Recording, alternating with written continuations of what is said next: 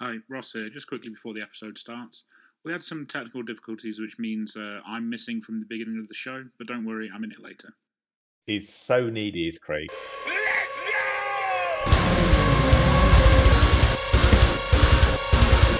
All right, everybody. Hello and welcome to this Christmas special episode of Phosphex Party. God damn it. Happy Baby Jesus Day, everybody. Happy Baby Jesus. I don't know about you, but I think Baby Jesus is my favourite Jesus, as opposed to Zombie Jesus. Anyway, by the by, this is Phosphex Party. We're not here to talk about Jesus, well, not specifically. We've got all your favourites here. We've got Ross, we've got Spin, we've got Ant. We'll do the introduction in a moment.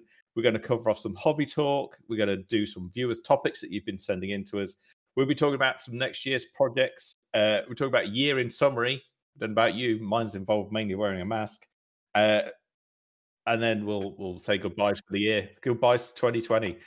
So let's start us off by introduce yourself, guys. Can you say hello, Ross?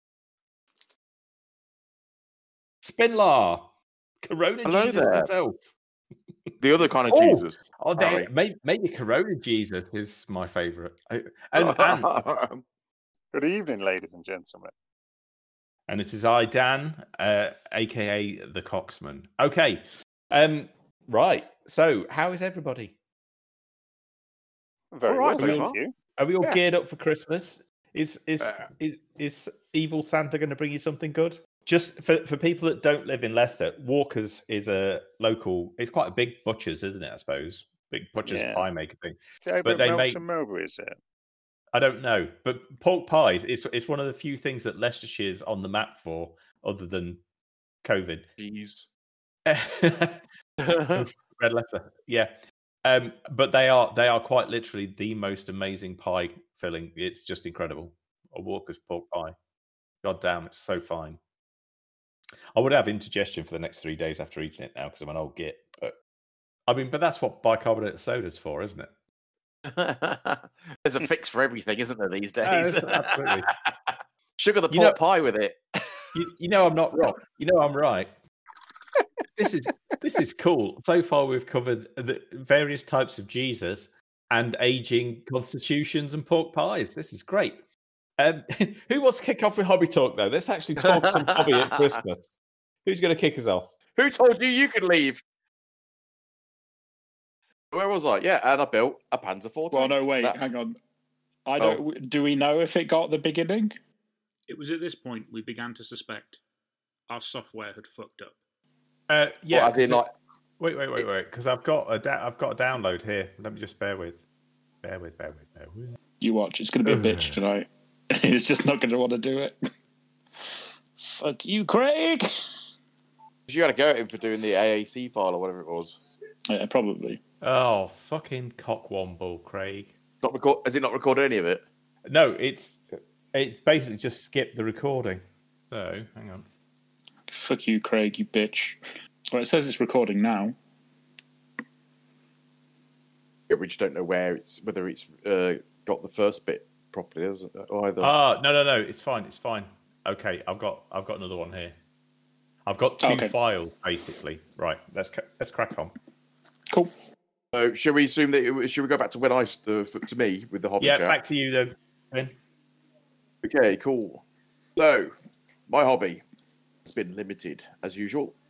I painted a Epic Vindicator for my Epic Heresy army as a test model. Get an idea of that. I think I did a couple of Alpha Legion models. I don't know if I did them before last time or not. As trying to get a test colour for that one, but not happy with those. I built the Inquisitor model, converted that up, ready for this competition thing that we've got going on. And then I built a Panzer IV tank. But yeah, I think that other than spending money on stuff, all the bases for my Angels army, that's about it, really. Is this your Angels of Death stuff? Yeah. Careful now, Aaron. Don't fall asleep. Sorry, what was that? Just nodded off. Yeah. Yeah, that's pretty much it for me, hobby-wise. Are you fucking eating? Yeah, me of course he is. You motherfucker! I knew it. I knew I could hear you eating. You absolute bitch! You know how much that's gonna piss me off so much in editing. I hate you so much. I've been trying to resist, but I just couldn't. What, it better be something good. Starburst. Do you want me to drive around and take it off him, Ross? I just couldn't believe the fucking temerity of that. Just right in the middle of a sentence, just pop something in his mouth.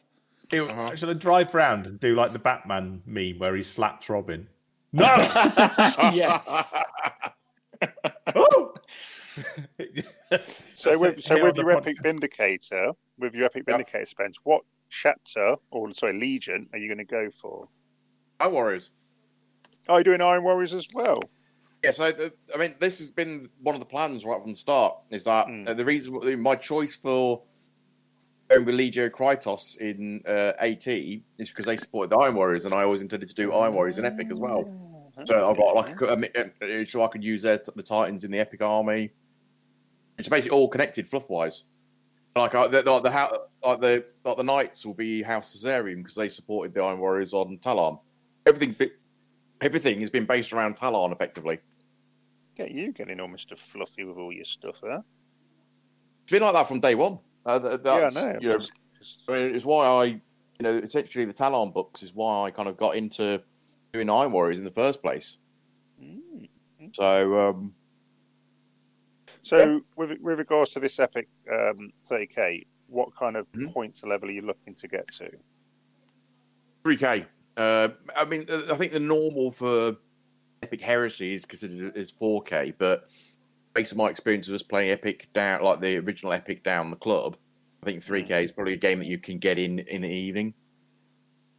Okay, if that's the case, because it all sounds very serious now. Because I know, Dan, you got that army from the boys, didn't you, with regards to just being, such a great guy. As well.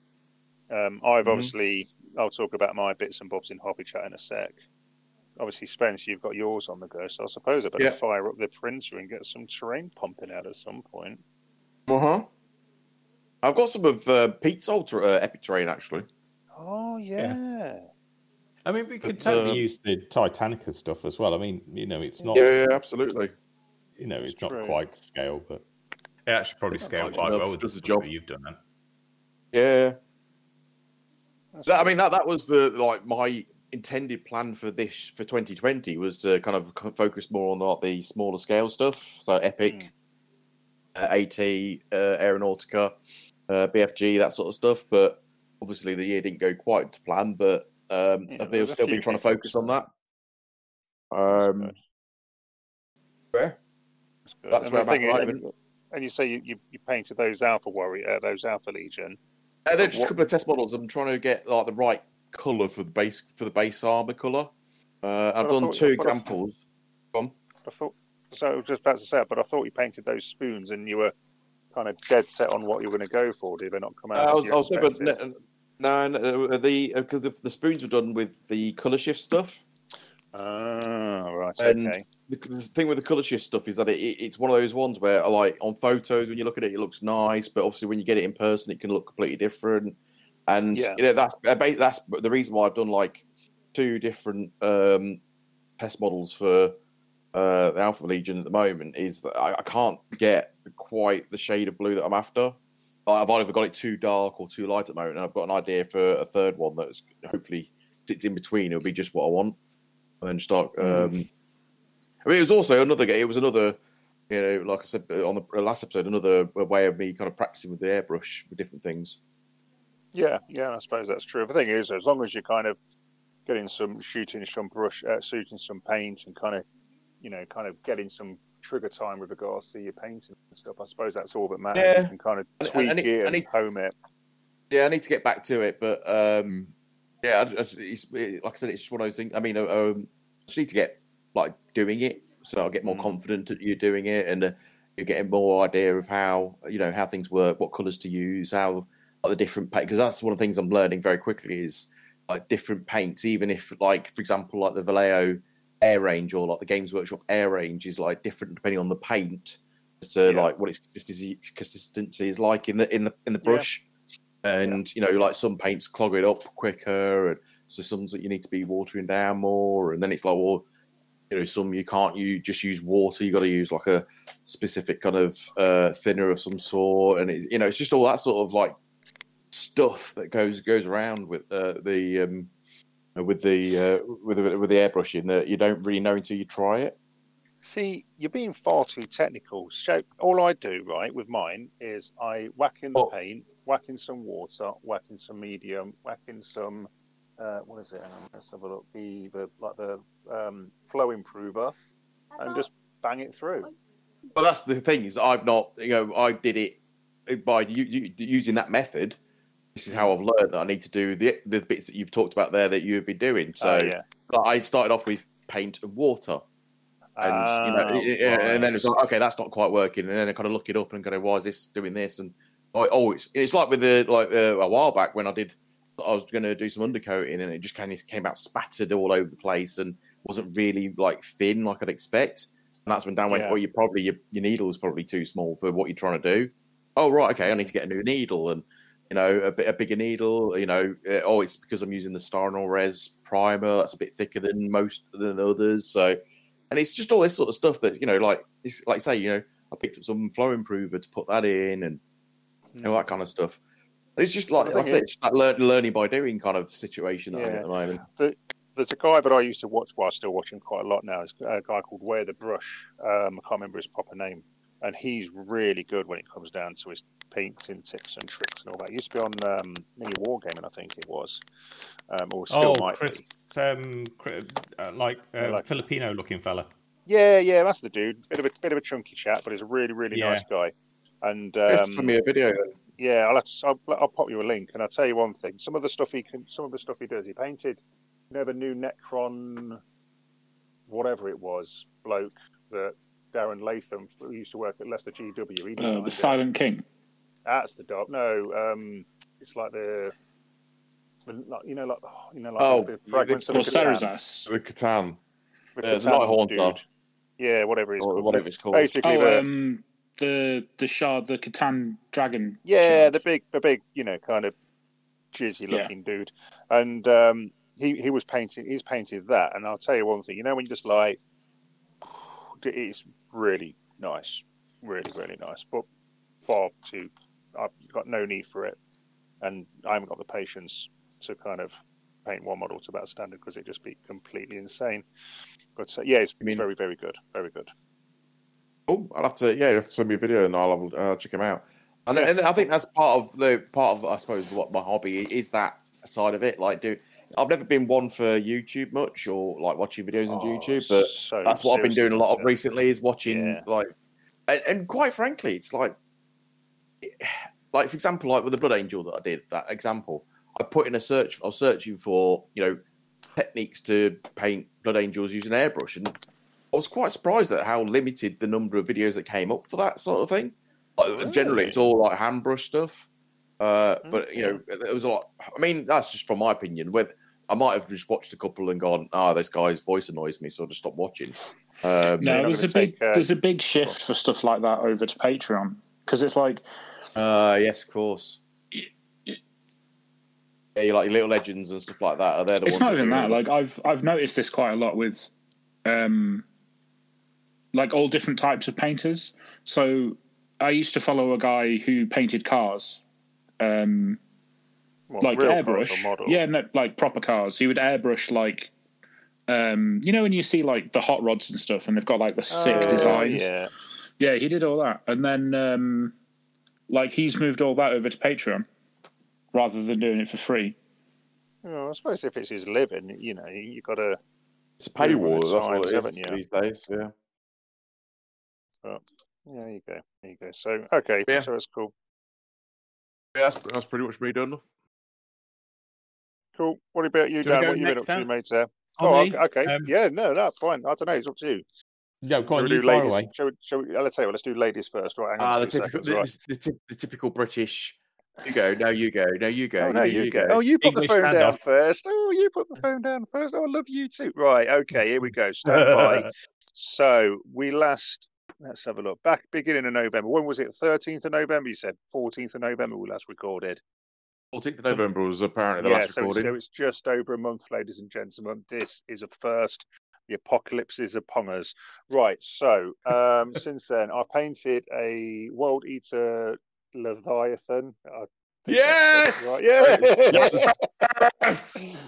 with a melter thingamadoogie and some snippy claw things. They are legitimate names for what he's armed with. We'll let that go. To be go. honest with you, I've you know what? I kind of just went for it with him, and I'm really chuffed how it came out. And that's good, man. I just need to pick up a drop pod, and then just basically just put him in a back line of somewhere and just watch him rampage and kill things. Finally got around to sorting out the 3D printed Warhound. So that's all done, armed with the plasma and the Brack guns, as I call it. So that's that one done. And I've got Remember, Ant, you can't go to Warhammer World with that. I know. You know what? Yeah, whatever. Shock news, people. You can't go to Warhammer World. Full stop. Yeah, that's as well. So I've done that. I've got another one. I've got a second one that's on the kind of in the box, ready to go. So I might do that over the Christmas period because the Heralds of Heresy are doing that painting challenge thing, aren't they? Where you're going to pledge and do it with. So I might pledge the Warhound just for a laugh and see what people say. What to print and paint it? Oh no, it's printed, ready to go. I just got to stick it together. Oh, okay. Oh, so right, okay. To go. So this is the second one, is it? Yeah. So that's number 2. Then I did some heavy weapon World Eaters, which is the rarest unit you'll ever see. They were armed with obviously the world's best heavy weapons auto cannons. I did the consul. Is it the Bavarian? Is it the guy that controls all the robots? Pravian. Thank you. Yeah, so I did that one. Then I did a Javelin land speeder where the bloke's hanging out the side of it. Obviously. Oh yeah, I forgot about that. Jesus, fly me closer so I can hit you with my axe. What else did I do? I posted the toast off to Keith. Thank you, Keith, for the acceptance of that. We did confuse him on that one, so that was quite good. Oh, that was brilliant. You know what? I was, but the thing is, he didn't mention anything about it in the Geek Chat page only until the last episode come out, and then it was just like it just all went downhill from there. Basically, it was hilarious. I think that's exactly why it was going to work because he was going to be confused as hell. Well, he no idea what it was about.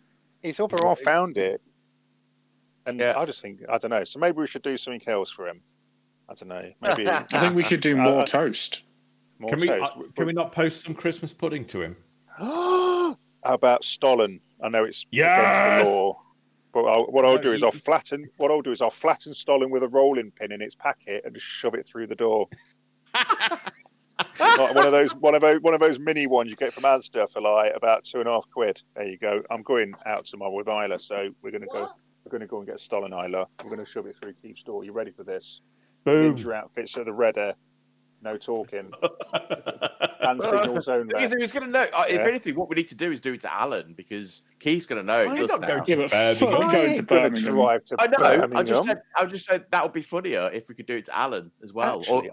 Actually, we should get someone who's in Birmingham to do it. I mean, if you're going to do anything to Alan, just go and piss through his letterbox. Be done with it. We should get a little toasting iron with the Phosphex Party's new logo on it.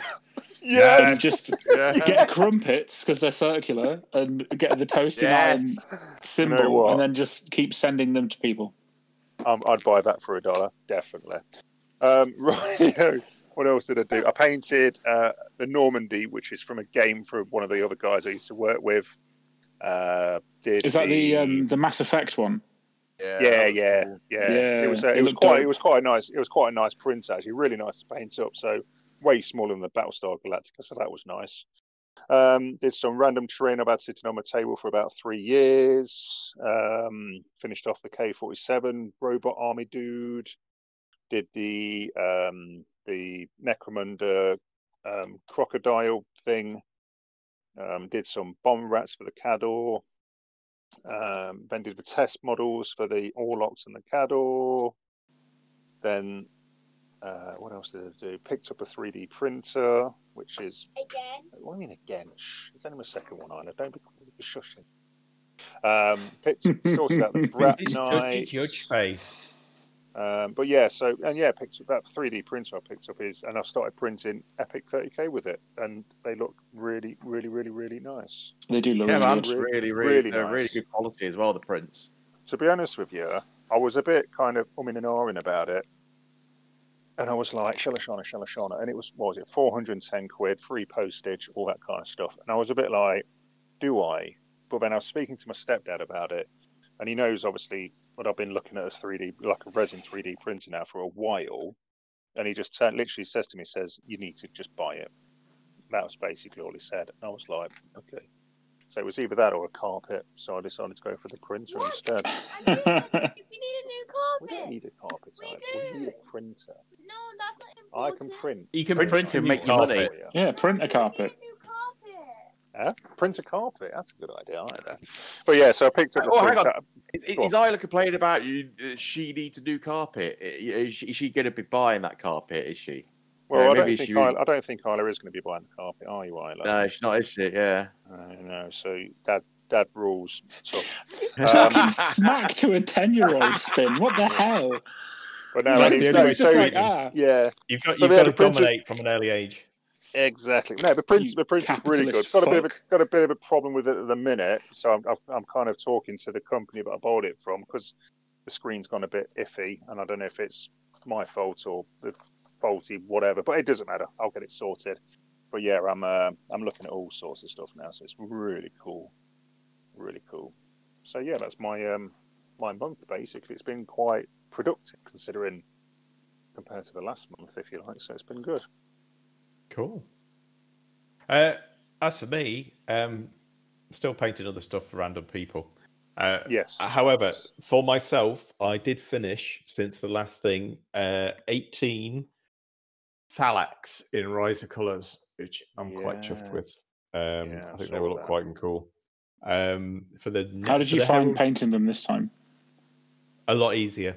It's because I've worked it out. Yeah, still time consuming because there's a lot of steps and there's a lot of surface area you've got to cover with paint. But because I'd worked, what I did before was manually paint the armor panels, and actually I think that is slightly longer process. And actually with orange, it would have been a much longer process. So yeah, it made sense to do the paint the metal frame and then go back, paint the armor panels, and then basically tidy up the errors from all the overspray by just painting metal because that's easier to fix. Yeah, and I think I'm looking quite good. I've also Ollie, God bless him, the Ollie Sire, as he's also balls deep in the printing and 3D printing, and he's printed off some creepy Mechanicum dudes. I can't remember where he said he got them from. I can't remember where he said he got the STLs from. I think it's Colts, isn't it? Are they the one that you posted up the other day with, the round head thing? Yes. Yeah, they're really nice. They are really. Yeah, nice I'll have finished them this weekend and based them and stuff. So I'll put some photos in the Phosphex group. I really like those. They are very, very nice. Sorry, Dan. Just out of interest, because I saw you doing those jungle bases and they look absolutely tip top. Are you doing them like kind of en masse, or are you now kind of just doing them as and when you need them? Well, so a couple of things I've found. So what I'm doing for the key determining factor about what you can do with the base, I've found, is the amount of connection you've got with the foot. Right? Okay. So how much surface area have you got to work with in terms of connecting it to the base? So in terms of, actually, the Mechanicum stuff's not been too bad, although Thalax have got surprisingly small feet. Oh. Yeah, I know. Space Marines are a doddle because you can just like squish them down into the base, basically. Castellax are a bit trickier. So what I've found is, I've been using Fimo and the Green Stuff World rollers to make like textured bases. Yeah. What I've done for the Castellax, and also what I'm going to do what I've done for these mini dudes, what I'm going to use as tech thralls, is I've basically done entire base toppers. So that makes a really flat base because they've got really small feet. the feet are really Yeah. small. There's not much contact area, so you need a relatively flat surface to get it to glue because there's nothing to pin. If the bottom of the foot is almost the diameter of the pin, and it's like that's just going to shatter the leg because it's resin. Yeah. So so what I've done with those is I've just made like base toppers, and then what I'll do is I'll effectively, because you got like a flat bit then with a base topper, and then put some jungle bits around the feet, like a bit of debris or a bit of green grass or something to make it look like it's overgrown. Right. Okay. That sounds good. The thing is, and I suppose in a way, once you've done a few, then you'll kind of get a general gist, but they'll kind of bring them all together so they look quite sexy on that one. So they look good. Yeah, I mean, what I've found with the base toppers as well is I've got the process nailed down for that. So if anybody wants any, I've got the cutters from Green Stuff World, so I can do all the different base sizes up to 60mm round, and I think it's 120mm oval. I've got the Dark Runes Aztec. I've got like a industrial double diamond floor pattern thing. I've got one called Atlantis, which is quite cool. It's a bit sort of like it looks a bit Call of Cthulhu, but not quite Call of Cthulhu. I'm sure I've got another one. But I'm properly obsessed with it because it's like making Christmas cookies. I made some for Alan. I made him a bunch of bases, tops for his. He's got one of the what they're called, Warcry warbands, the Spire Tyrants. Yeah. And I did him a set of base toppers to go with those, which I think he's going to use. Yeah. I remember when you putting pictures of them up, and the one that caught my eye was the one with all the kind of like runes and symbols on. Yeah. But what I was thinking is you could like wrap it round like an obelisk or something and make it look like a chaosy thing as an objective. Oh yeah. I mean, the thing is, if you've got like a surface area, I mean, you've got to roll it because it warps a bit in the oven when you bake it. The Fimo clay, it can warp if it's too thin, but it stays quite flexible. It's like I guess it's a bit like a piece of resin. It's a polymer clay, so when you bake it turns into like a resin. So as long as you've got the dimensions, you can cut it to shape and kind of like stick it on. And of course, the fact with it being like ruins and stuff, it doesn't have to be super precise, if you know what I mean. You can be a bit beat up and scratched and stuff. So it's what you're. Yeah, I suppose the thing is, you could always like break it up and like do little scatter bits and all that kind of stuff. So. And that's normal. That's my modus operandi now. So what I'll do is I'll cut out a base topper using a bit like cutting out cookies. Yeah. And then what I'll do is I'll slice them up to make bits, and then you can have like a quarter on one base, a half on another, and so on and so forth, bits like that. And it can be quite good if you do like if you base like I do now, which is you base after the model's painted. So you do you stick it on the base after that rather than stick it on beforehand. Yeah. By putting on just a bit of that flat bit, you've got somewhere to anchor the foot really nicely, even if the rest of it's a bit uneven. So no, that's true. It's like, because it's like with me, with all my world eaters and whatever, I was doing them on the, I was just because it was like a dark ash sand, so I was kind of just whacking them all on. But then I've been doing some Necromunda stuff recently. I've been painting the bases separate to the models, and then just like popping the models off like scrap bases. Yeah, and just kind of connecting them that way. And it's been quite good actually. It's been quite a good technique. But I suppose it depends on what you're basing or how you're going to base it. Depends on whether you bother or not. So. Yeah, I mean, I mean, one of the things I've tried to do this year is improve my base game quite significantly.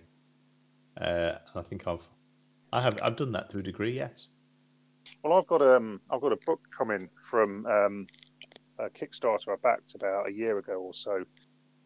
Melba Terrain Shooter, and he's got some really good. He's got some really really good basing stuff in his book. So when it rocks up, I'll have to lend it to you, and you can have a bit of a read of it. When that sums up, there's some really nice stuff in there, so it's all good. Cool. That's me basically. I'm about halfway through my Inquisitor. I've done a bit of a conversion for that, but I guess we're just saving the big reveal for when they're all done. Yeah. Should be good fun. It's all right. I'll cue up the bop, bop, bop, bop sound effect for the reveal. Oh. So what's next on the agenda then, young man? Before we the do next that, we should wait. Oh. I want to put bets on who isn't going to complete it. Who is going to be the one that's like, oh, I didn't do it. Well, here's the thing: the people I thought weren't going to deliver have already delivered. I mean, we haven't seen the finished article, but if you just said to me like 2 months ago, right, who's not going to deliver? I'll go right. It's this person, this person, this person, and they've all delivered. So it's like, oh shit. Is that because they knew they would get savaged if they hadn't done it? I mean, absolutely. the amount of shade. I mean, they're going to be in the kind of the penumbra for decades if they don't deliver. Oh man, fucking 2Pump earlier. I absolutely slaughtered him and then just wandered out of chat. That was a fucking headshot. It was stone cold. I felt a little bit bad about it afterwards, but I've got over it now. I'm fine. I mean, yeah, I've got over it now. You needed to hear it. Was that with regards to his 50 Shades of Red? Yeah, he posted all of it. He posted Shades of Red. his fucking 15 steps, and I was just like, "Hey, that's a lot of effort. No, it's a lot of steps to have the models end up looking like they end up looking like." Oh no! It was a brutal. They don't look bad. It's just he could achieve it so much quicker without having to do as many steps. But he's, for whatever reason, he's determined to do 9 fucking oil washes or some shit. He's following the Little Legend Studio method of doing it. That's why. Is that where it's come from? Has it? That's basically what he's doing. He's basically following that technique down to the letter, pretty much, from what I can gather. So it's like every little tiny detail that their method is, he's trying to replicate it. Jesus. But I mean, the way I look at it, that's not army painting. What Little Legends do. I mean, they do paint armies as commissions, but the level of detail they go to is great for like character models or one-offs or stuff like that. I don't think it's suitable for army painting though. It's which quite is what funny, Dan and Ant are really good at. That you absolutely smash out really nice looking armies. I've said for a long time that I could win a painting award for an army, but I don't think I could win an individual model painting award. Well, to be honest with you, I suppose it depends. It's an interesting point you bring up, Sven, because you can have a million techniques to kind of do a certain look and all that kind of stuff, or you could just do like either the Anton or the Dan technique, which is just blag it until you make it kind of thing. But then I suppose in a way you kind of, if you want to paint the model that way, then yeah, fine. But then when you start sitting there and thinking, well, why am I not getting my army painted? It's like, well, Ant's painted like 4,000 points in 3 weeks or something. It's I don't know. You just can't. I suppose you've got to look at shortcuts ultimately. You've got to look at it from that perspective and sit there and go, right, what realistically, what do I need to do to get this army on the table, but it to look nice and to the satisfaction I want? Far too much emphasis is put on like, I'm a really good painter because I can paint this character this way, and it's like, yeah, okay, technically you're really good and you have like the skills and it looks really nice. But if you applied that to a whole army, it's going to take you 9 years. And I just think that there's too much emphasis, especially sometimes in like the Horus Heresy, like the painting group. Like people will post up armies and it'll look mint because it's all done together and it looks great. And then there'll be that one guy who's like taken an individual picture and zoomed in and been like, oh, this is messy, you could do this better. And it's like, why does this one dude feel the need? Do you know what I mean? That's like, just jealousy though, isn't it, really? I don't know, because sometimes it's people that are like really good painters and it's not, hey, if you did this it would look better. It's, why have you done it that way? Why? And I think it's because there's a disconnect between, especially when I learned how to paint, when I was taught to paint in Games Workshop, like 20 years ago or whatever. And the rest? They didn't. Jesus, I gawk more because you're into it, my man. But yeah, that is true. I wasn't taught to paint an army. I was taught to paint an individual dude. And then, like, I didn't have YouTube and shit to then give me the different techniques. So it's like a more recently acquired skill. Because when I played War Machine, no one painted their shit because you could play with fucking cardboard cutouts if you wanted to. Great game. I played with painted models, a cheeky monker. You did, but I went to tournaments and it wasn't a fucking mandatory. And I had to change my list every tournament, so I wasn't painting new things. You know the most horrific thing I saw? Now, I went to one of the Masters or whatever it was, and obviously got very drunk in between. But I went to one of the Masters, and I saw people picking up blisters from merchants and then just basically sticking them on the bases, not with even arms, and then just taking them straight to the table. I'm like, what? Not gonna lie, I did that. Just because they wanted the meta unit. God damn you! Like, that is, yeah. Like my whole ethos towards that game was: do I need this model to win? Yes. Do I want this model? Not really. Well, I've got to get it. Am I going to paint this? No. It's why I've got like 3 figure cases full of like bare metal War Machine models upstairs that I now can't sell because the game's dead.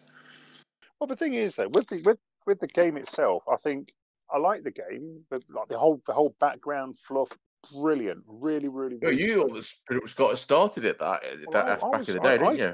I found it via when it was on Wave 2 of the release, and the only reason I found it is because Mike McVeigh was doing the sculpting for it, and I loved his stuff. He was brilliant. And I looked at the models and I was like, that's really nice. And then obviously me and Lee kind of bought into it. And that was our first foray into like non-GW stuff. Since I've been a writer hobby since then. So it's what it is. But what have you done to your mic, Ant? Have you unplugged yourself? Ant, come back. We love you. Ant, someone message him quick. Ant. But no, I'll circle my point back. It wasn't until I got into the Heresy and saw the way that the Heresy scene deals with it, because it's more skills about painting your army, and you don't end up with that one dude being like, "Hey, that's shit."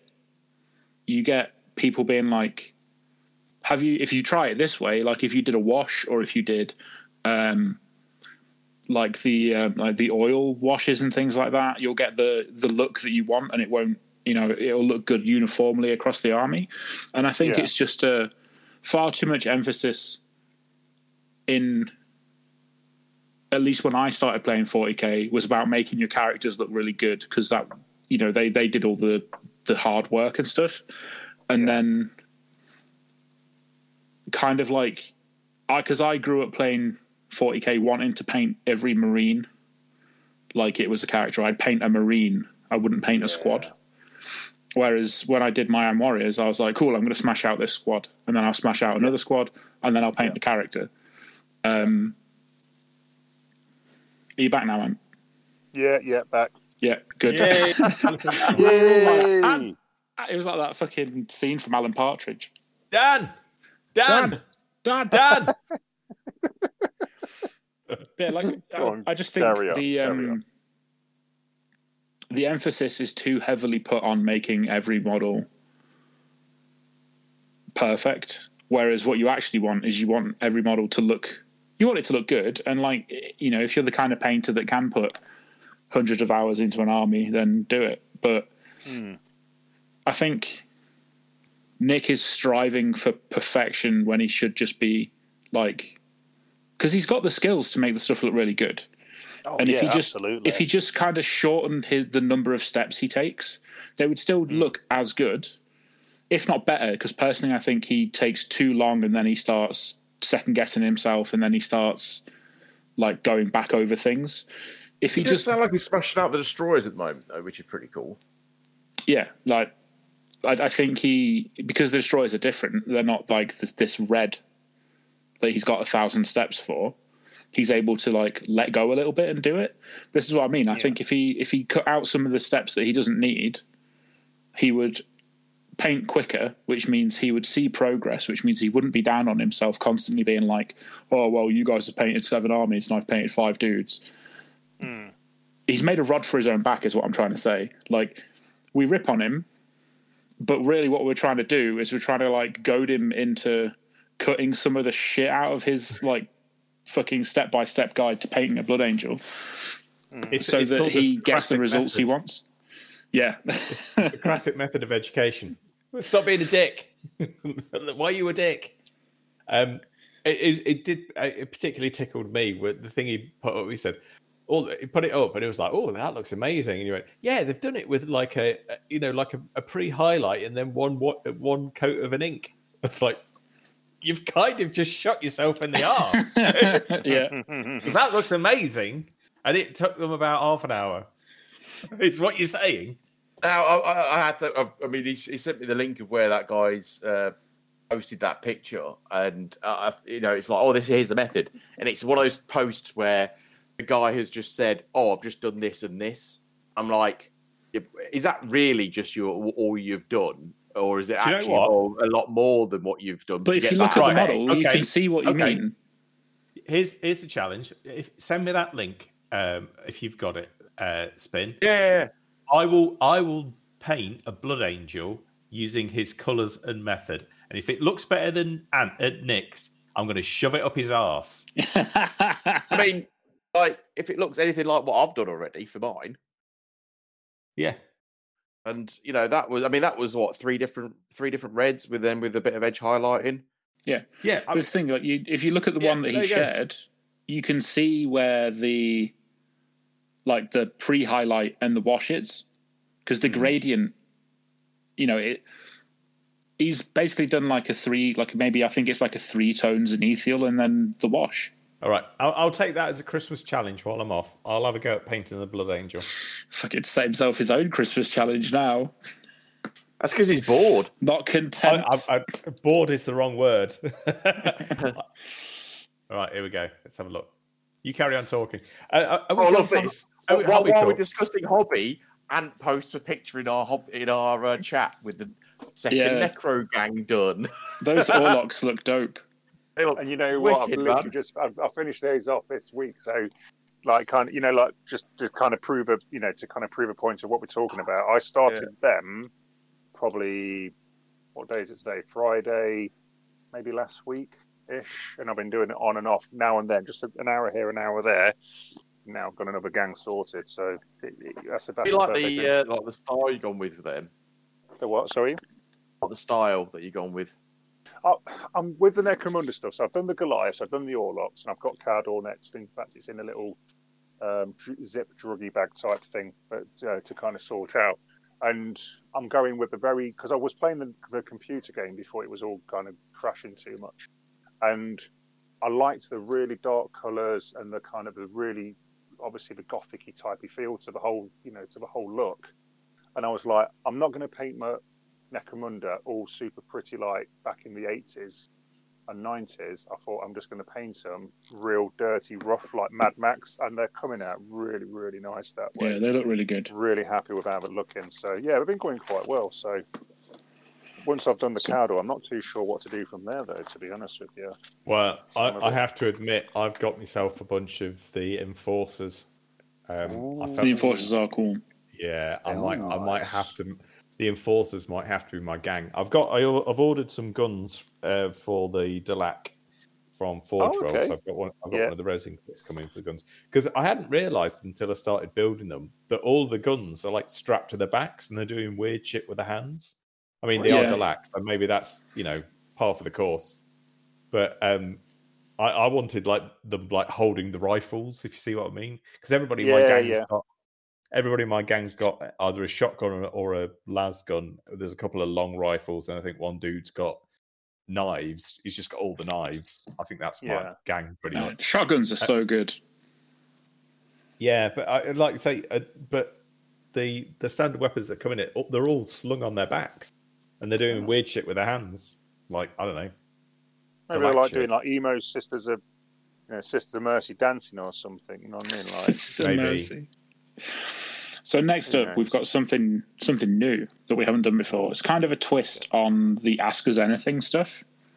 So I put a post up saying, what topics do you want us to briefly discuss it? Because, it's the Christmas special.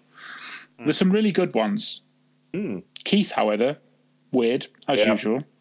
But there's some really good ones.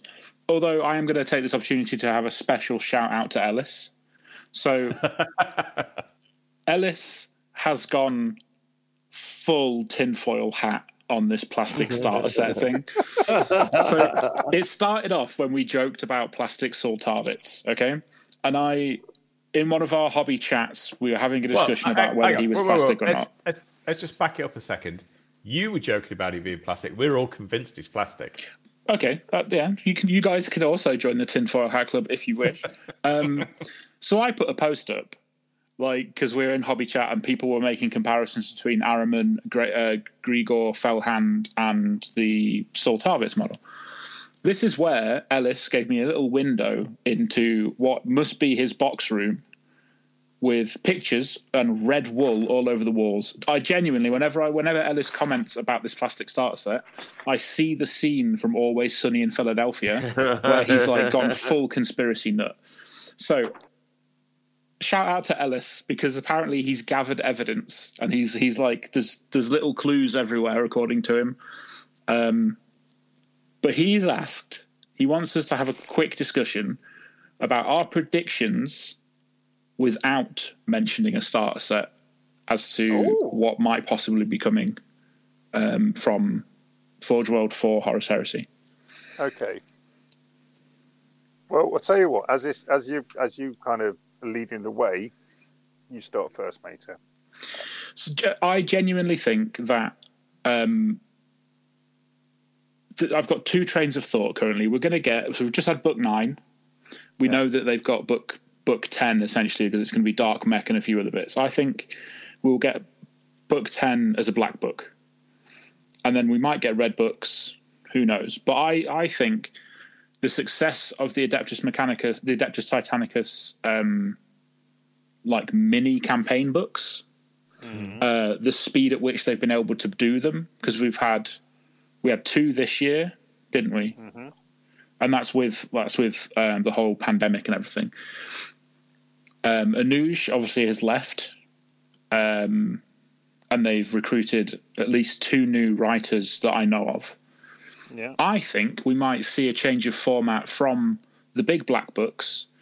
So they do back book 10, they do red books, kind of cap off the collection of the 10 hardback black books, and then they switch over to smaller campaign books or Warzone books. So Talon. So like the old Imperial Armour type books then?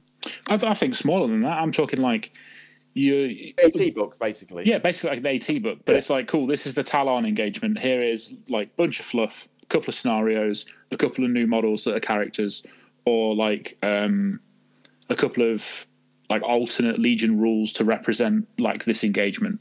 Here's the Battle in the Webway. Here's rules for Webway demons. Here's rules for X, Y, and Z.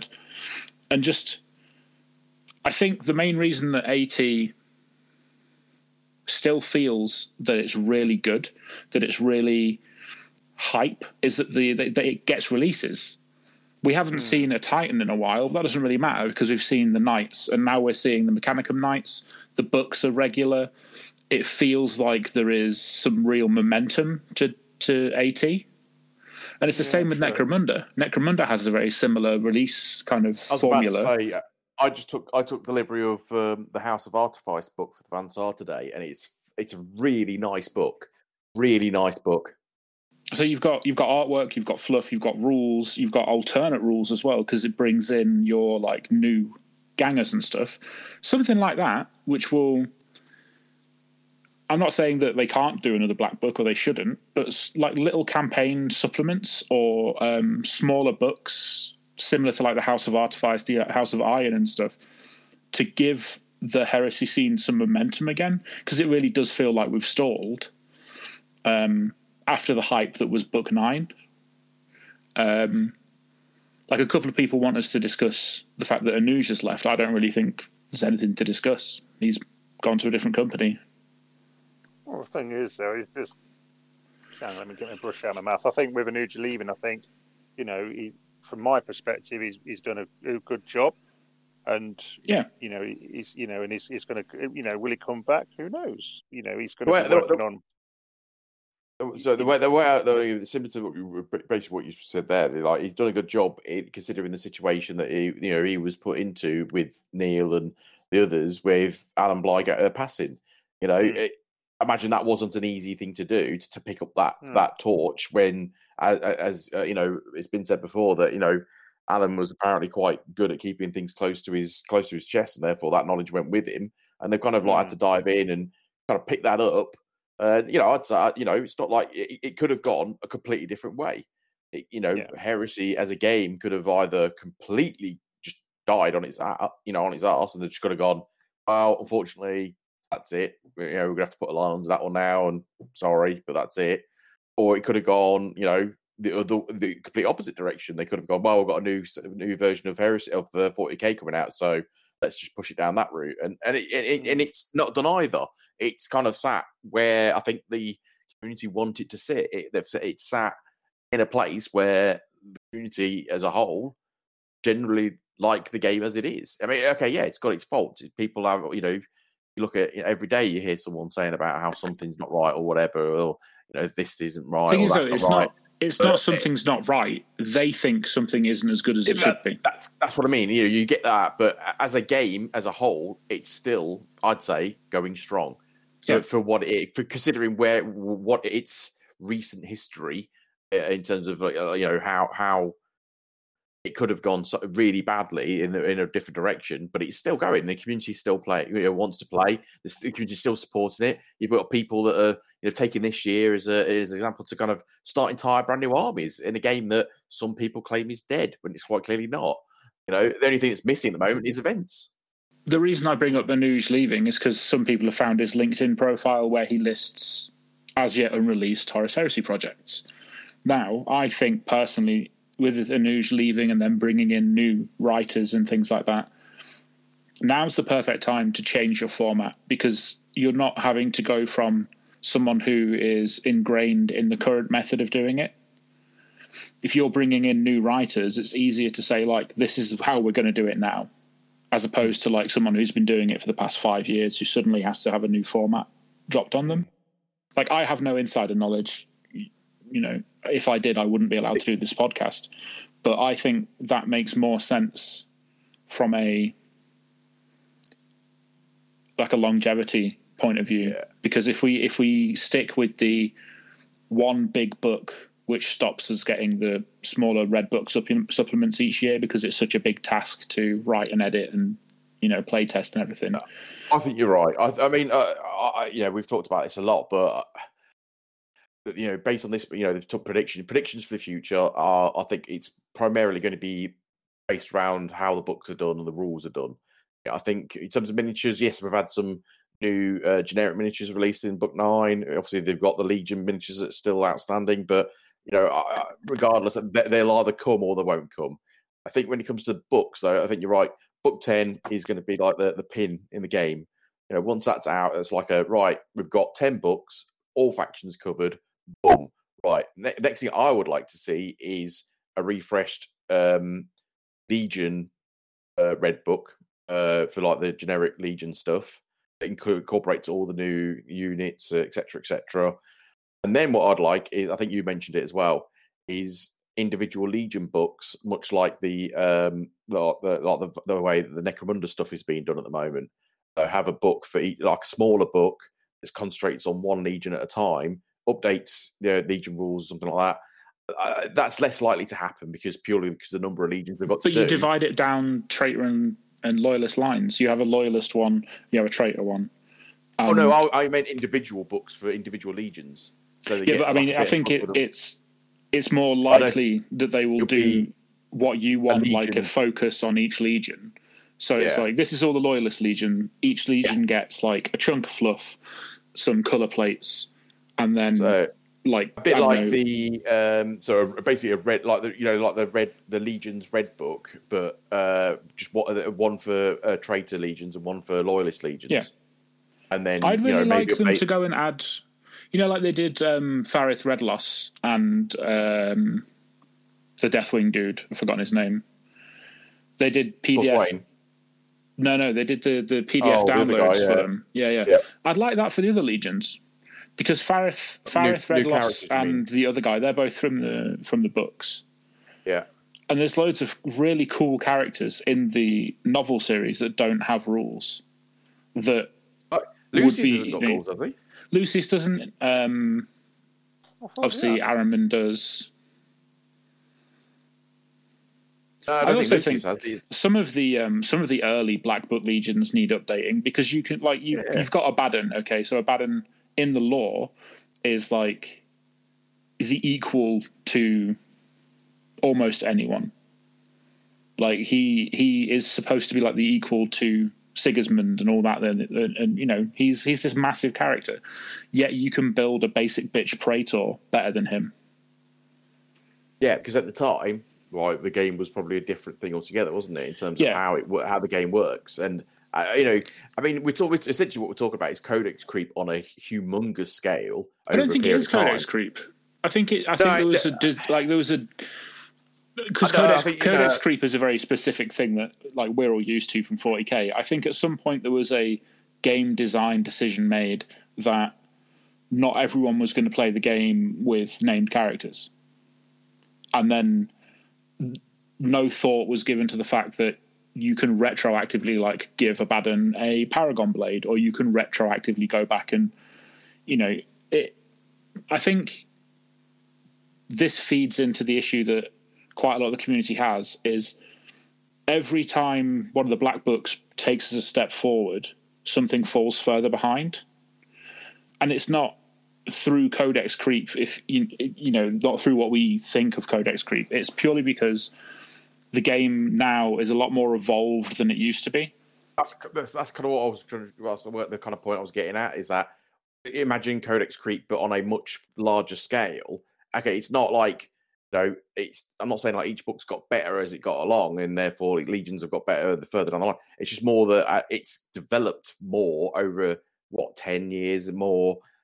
You can't help but have a change in the game as a whole, or its following, or how it's played, is affecting later releases compared to those early releases. And like you say, things were maybe decided earlier on, are no longer the way it's played now, and they've adjusted the way that maybe the rules have been released to allow for the current way of playing. But obviously, that's not reflected in the older books and the older legions. I don't know. You see, for me, because I come from the World Eaters camp, so I'm book 1. So apart from, I think, 2 characters that have been released further down the line, if that, I'm happy with the way I play, but it depends on what you want out of it. Yeah, because sometimes you sit there and I think when we discussed obviously the Dark Angels last time with that Dreadnought list and all this kind of stuff, but in the grand scheme of things, it's, eventually they might get updated. If they do, they do. If they don't, well, I'm still happy at throwing 120 dude tanks. So I'm not bothered. But then none of us are really competitive players, with regards to tournaments. But then there's not really tournaments for 30k. It's all kind of narrative events. But then you're going to get certain players within the kind of community that have come from a tournament-esque type background. So they'll still be in that mindset of, what's the push a button to win army, and you'll see them regardless. So it's you're not going to necessarily please everybody with updates. But yeah, I don't know. For me, with 30k Horus-Heresy, I think you lot are thinking too big. I think it's going to go small, because if you think about all the AT stuff that's coming through, I think you'll start to see infantry and go back to a real man's game in the form of epic. That's what I want to see. I want to see epic 30k. If I do that, yeah, I'm going to be over the moon. Over the moon. I mean, as much as I'd like that to be a thing, I'm not sure it's ready for that yet. Well, I'm not going to say it is my prediction. I think there's more stuff for AT to come out first before they start pushing epic. Because I think as soon as epic comes out, which is what everyone keeps saying they want, that could be a death knell for AT. No, but the thing is, if you think about it, AT's got all the knights, AT's got all the titans. You got Aeronautica's got all the flyers. All you need to what I'm saying is that if yes, the building blocks are there for doing the epic game, but because that's what, like yourself, that's what people are asking for a lot. I mean, you go on like the AT pages on Facebook, and the amount of times I see, what are the rules for using super heavies or infantry in the game, and someone goes, "Oh, there's fan made versions of that somewhere." It's like, well, if they released Epic, say next year, like, why would anyone then play AT when they could just? But there's loads of people that play Adeptus Titanicus that don't have any interest in Epic. There's loads of people. There's loads of people that play Aeronautica that have no interest in Adeptus Titanicus. I think, well, yeah, absolutely. I'm not saying it's. I think each game, even if they bring out Epic, it's not though, because they'd have to make it completely different. Like if they brought out Epic and it was just a reskin of Adeptus Titanicus, what's the point in that? Because that's kind of a point. Yeah, I mean it's different games, isn't it? Titanicus is the resource management of a single model as opposed to Epic, which is managing an entire army. I think even if they did drop Epic, you'd still have people that wanted to play AT, and you'd still have people that would play Aeronautica, and then you'd have another subset of people that play all of them. And like, I personally, if they dropped Epic, cool, I'm involved, but absolutely. It's not going to be two forces of Titans fighting each other. So I'm still going to want to play AT. And I think you're overestimating the number of people that actually want AT to turn into Epic. Because, again, it's this vocal minority shit. It's the same people that are homebrewing tanks. And, it only comes to our notice because, like, the AT-18 page kicks off about it because the admins think they know best. Like, if people weren't having their post deleted and then crying about it and then, it causing a fuss, we probably wouldn't even know about it. So, like, yeah, if Games Workshop drop Epic, cool, I'm involved. But that doesn't lessen Adeptus Titanicus as a game for me. Like, it's apples and oranges. It's like I can play Horus Heresy, and, back when I used to play 40k, they're two separate things. Just because I'm playing one of them doesn't mean the other one's obsolete. No, well then this is the thing, isn't it? It's just like, if you had like a wish list or whatever, from a prediction wise, I'd love to see Epic. I could see book 10 being done, and then that sort of like, as you say, that puts a pin in the whole sort of like it's the full book set then at that point. It's a nice one to finish on as well. Yeah, absolutely. Is it? I can't. In terms of other stuff, I guess we've had so much stuff previewed this year that has not been released. I'm still desperate to see my actual Wordbearer stuff come out because I'm not too bothered about like delayed models because like they were very transparent with the fact that they couldn't make their resin casting facility COVID safe. So it's also why a lot of products dropped off the store. And like I know the doomsayers out there like to use that as ammunition to say that the game's dead. Like, yeah, Achilles tanks have been taken off sale. Like, they didn't get the little hourglass icon that they normally get, which would tell us that they're gone. They just aren't there at the minute, which to me says they've run out of stock. And like, it honestly isn't surprising that they're running out of stock when their facility, can't run at full capacity because of the pandemic, and everyone's at home ordering resin. Yeah. I mean, but in terms of predictions, I have no bloody clue, no idea. Well, I suppose in a way, it's if you, I think no one could have predicted what was going to happen this year. It's like you say, Ross. There's been a lot of spanners in the works with regards to various bits and bobs. But then I've got a feeling that for next year, certainly with regards to 30k. Like Dan was saying, there's models that have been previewed, but we've not even seen hide or hair of them. I think it'll be fast and furious. It's going to be a wild ride. That's all I want to say. I hope so. Wild. Can we go on to some of the other topics? Yeah. Well, so that covers. Luke asked what we thought for the the next books and what was coming in the future.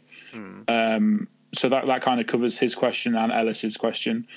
Friend of the show, Tom, wants to know what's the best way to paint Sons of Horus green. With a brush. I don't know, Spin. Yeah, Spin, you take this one. Oh, well, my solution is to ask Dan to do it for you. That's a very Seems good legit. point. That's exactly what he's done. Right. So this is a good one. So Boris says, if current day Earth was suddenly discovered by the Imperium and brought to compliance during the Great Crusade, which legion would we want in charge, and which wouldn't we want? I wouldn't want the Night Lords. Oh, 100% not the Night Lords. No. It And doesn't then who matter, would I even want if in it's Great charge? Crusade Night Lords. I would have. Imperial Fists, regardless of two of your personal feeling on the matter, are renowned in the fluff for creating some like premium worlds. I guess Ultramarines, maybe. I was going to say Yeah. The thing is- probably. Wait, point of discussion, do they arrive today? Because if they arrive today, Donald Trump is causing issues for all of us. Just saying. Well, He's about the- straight away for about the going 10 to deny seconds, the fact that the legions exist. Yeah, he's going to cause a problem for about 10 seconds until Yeah, it just puts a bolt pistol deep through his head. strike in and put him out of his misery. I think if the Thousand Suns turned up, Donald Trump would defeat them. Because they would be so confused and so completely like blown away by the fact that he's like, oh, they don't exist, fake news. The tutelaries would just be like, nah, can't deal with this shit. Their response would be, this planet is of a level of intelligence that they're not ready for this humanity thing yet. So we'll just leave them to expand a little bit further first, shall we? Like however left the Tower alone back in the day. I'm going to throw out there that we might be being harrowed as we speak. Harrowed. The Alpha Legion would send in agents to destabilize the planet. Oh, yeah. Cause issues, and then the Imperium would sweep in and save everything, and it was like a bloodless compliance. I've got money on us being harrowed currently. Which Legion would I least like to turn up, other than the Night Lords? Probably the Death Guard. Yeah. They're definitely going to yoke some phosphex here and there. Only if we try and fight back. Oddly, I think I would most like the Dark Angels to show up. I think it'd be them or the Ultramarines for me. Space Wolves. Oh, would be we would my- get some. We'd get some dope buildings if it was the Ultramarines. Yeah. Either that or the Word Bearers, and we just get some sick churches. Well, the thing is, though, there's that much religion. It'd be on quite this earth. convincing. Yeah. I think the funniest one would be if it was like a crusade fleet that was led by like Titans and Knights, or if it was just Solar Orcs, like Imperial Army. Mooks with las guns. They just is what show you up. mean. And they just show up. They're like, "Cool, you're part of the Imperium now," and we're like, "No, we also have guns. Let's go." But then, of course, they you've they got drop big on the space first guns. Titan, and it's We've like, got big space guns. Yeah. Oh, yeah, let's go. You do realise we came from a ship that's got massive weaponry, right? yeah, they just fucking drop in a Warlord Titan, and it's like, "Oh, GG, we didn't know you had giant robots." They could literally put a Titan death coffin or whatever, a coffin ship, Yeah, coffin ship. onto the White House to go. So, what was your argument again? Establish that this is technically the leader of the world. Fun fact. I've just finished a book called Guns, Germs, and Steel about why certain parts of the world colonized other parts of the world, and one of the factors is about the germ profile that the society develops as part of its food package. So how its food production starts. Following on from that and reading around it, the most common theory about what would happen if even other humans, even the people with the same genome, turned up at this planet is that we'd all probably be dead of the plague. They'd bring some kind of plague with them that we have no resistance to. Yeah, and it'd be like 90% fatality rate, and we'd be dead, just like Native Americans and people from Mesoamerica and parts of Africa and the Caribbean and shit Almost like like that. history repeating itself, but in a larger scale. Well, the thing is, it's not like it's a factor in history. It's like it's just what happens if any society that's advanced enough in order to colonize somewhere else has, by definition, developed a mass population. You only get mass population by having food production, and you only have food production by developing germs, because you have to have livestock and other protein packages that go with it. So yeah, so the most likely outcome is actually we'd all die of a virus. So maybe the death guard is actually what's going to happen. Yeah. I've upset myself with the whole harrowing thing. Because now you're the dude that's got the conspiracy thing on the wall, aren't you? this thing, like I think I've mentioned this before. At the end of last year, in fact, it was the middle of last year, before any of this pandemic stuff happened. Me and Steph, friend of the show, were discussing a card game which was based on conspiracies. So I said, look, I'll do research into conspiracies. And I got literally balls deep in the parts of Reddit you shouldn't go on, InfoWars, podcasts about Q. Have you seen the thing he's been sacked by Alex Jones? Yes, I saw that. Fucking genius. And the thing I've learned since last year, and all over lockdown and stuff, is I'm quite susceptible to being red pilled. Because I will read something and go, that makes sense. And that little part of my brain that should go, bro, doesn't do that until really late on. So for a while I was convinced that the CIA were reading people's thoughts through MK Ultra, like developed mind control tech. And it wasn't up until the point where like well-known fucking conspiracy knobhead Alex Jones was like, I believe this. As soon as I read that, I was like, oh, cool, that's bullshit. There has to be something that kind of twigs the little thing in my mind to say that this is dumb. So now I'm going to be like, oh, no, yeah, the pandemic came from nowhere. And then like the alignment of the planets is hiding a strike cruiser. And this guy who's in all these photos looks exactly identical to all these, and I will red pill myself so hard.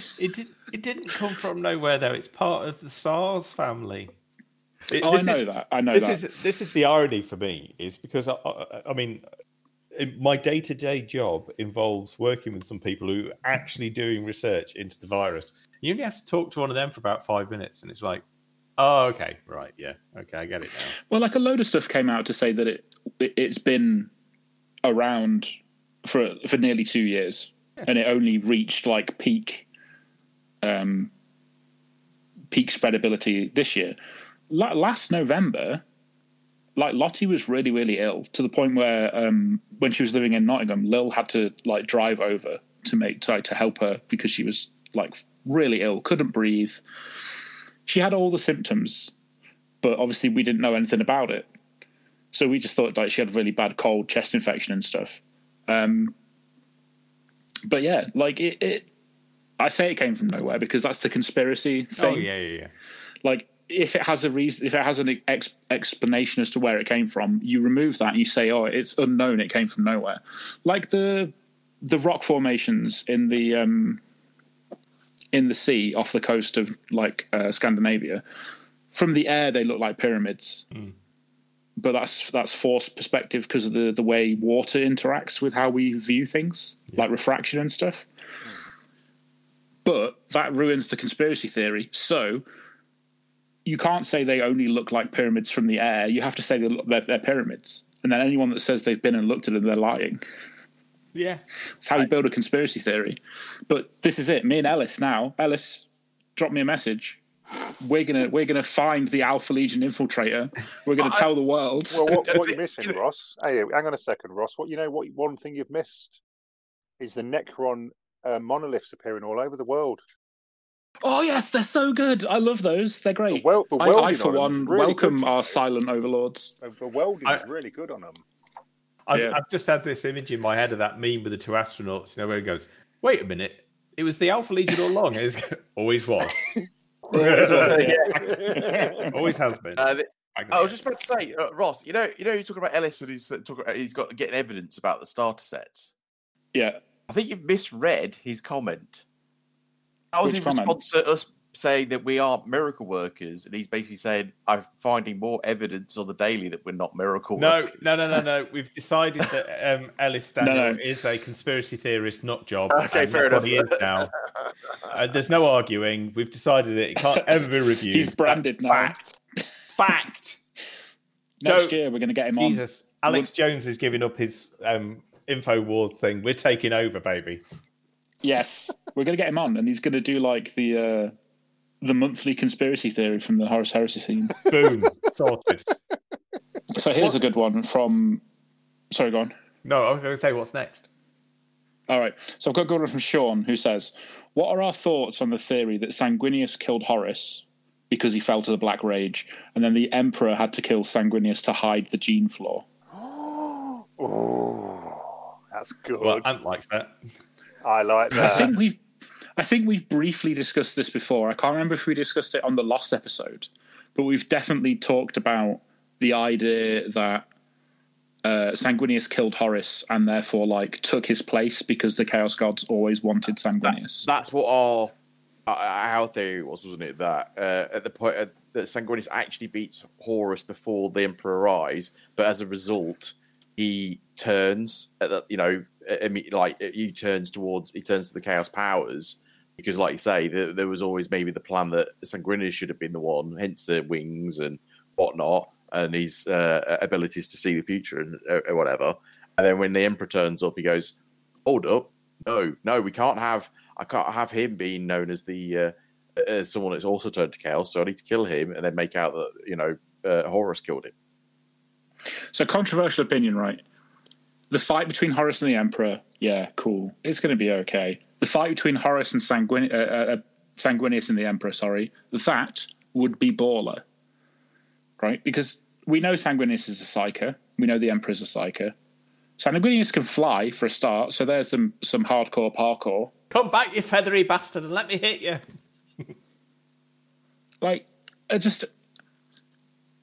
So I haven't read past the first Siege book, but in the Beta Garmin book, in Titan Death, Sanguinius one-on-one fight me, bro, destroys an Imperator Titan. Horus has never done that shit. Can't fly. What's Horus done lately? Lately he got shanked by Russ. He couldn't even beat Russ in a fight. Like, what's this? And we're meant to believe he kills the Emperor. Not buying it. Oh, I've been red-pilled again, haven't I? You have. Yes. Fuck. Yeah. I'm just looking through some of the other things. We've got another one from Doug Curl. That was, what is the most useful kit or kits for conversions, or has the most conversions potential? That's quite an interesting one, because that covers quite a large thing. The Mark IV useful box set. What, for doing conversions? Yep. Okay, then based on what? All the random bits you get in there. All of them. Yeah. Loads, a marine is a marine, isn't it?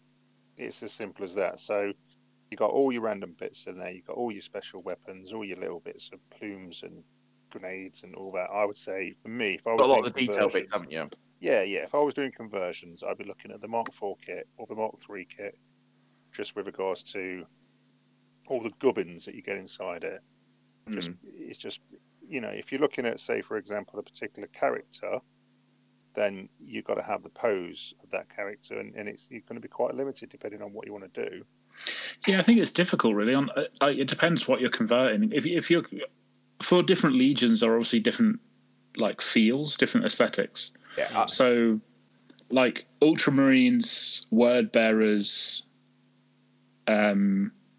In fact, most of the legions, Mark IV and Mark III armor, you can do a lot with that. But then,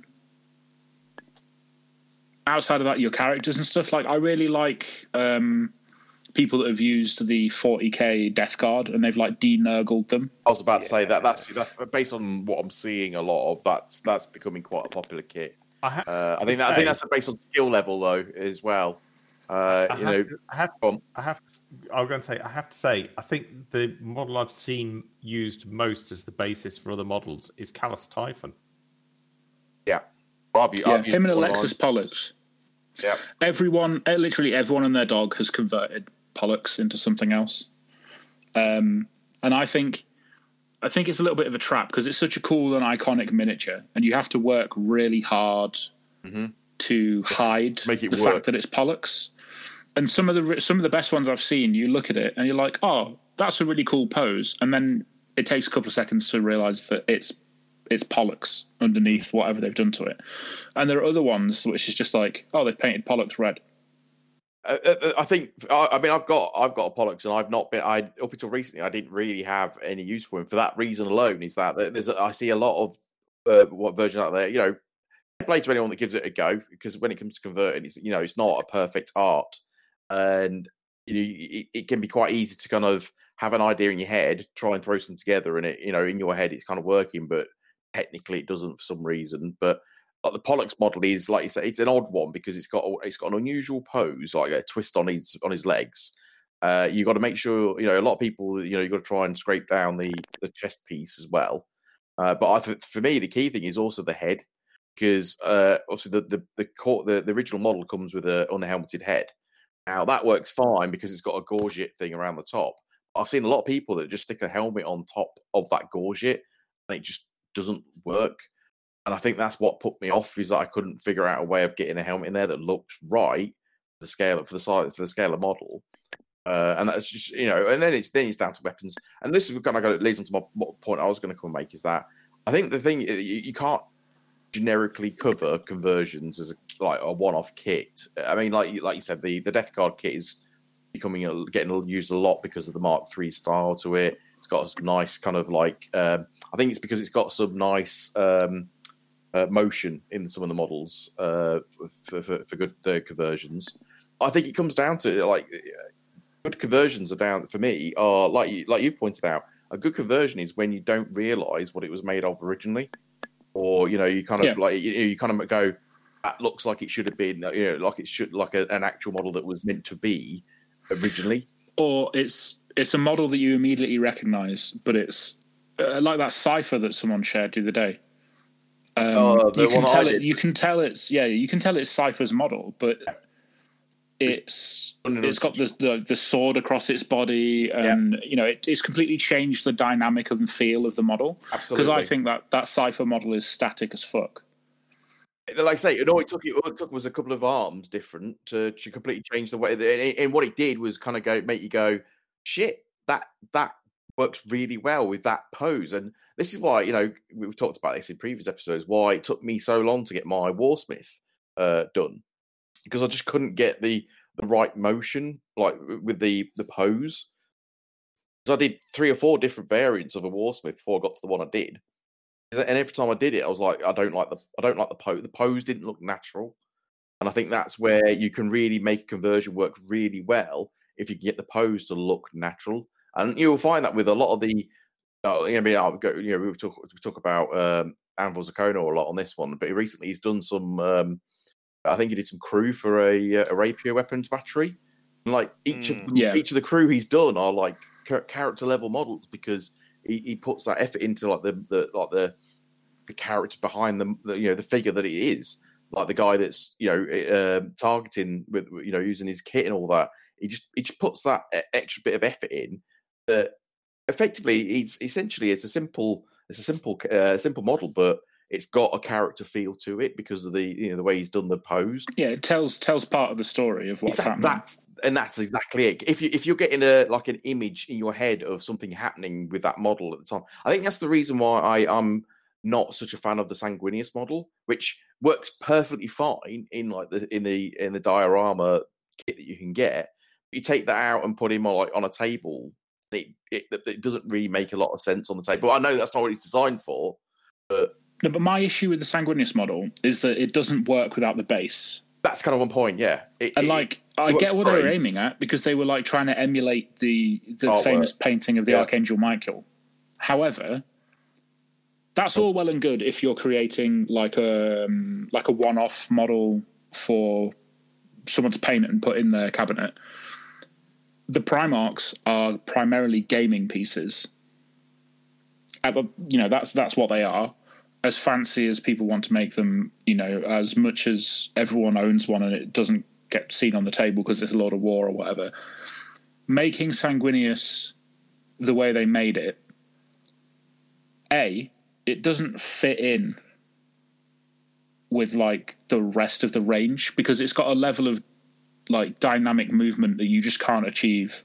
I mean, if you look at it next to the Dawn Guard, it's comical how badly posed Dawn Guard are. Korak's similar as well, isn't he? In that he's got an awkward pose, and the same goes for Alfarius in that it works on the scenic base. And I've seen a lot of people convert Alfarius to be more of a gaming table piece. And if anything, I would have preferred the conversions I've seen. I'm like, I wish they'd done it like that with the original model. And that's, to me, is a sign of a good conversion.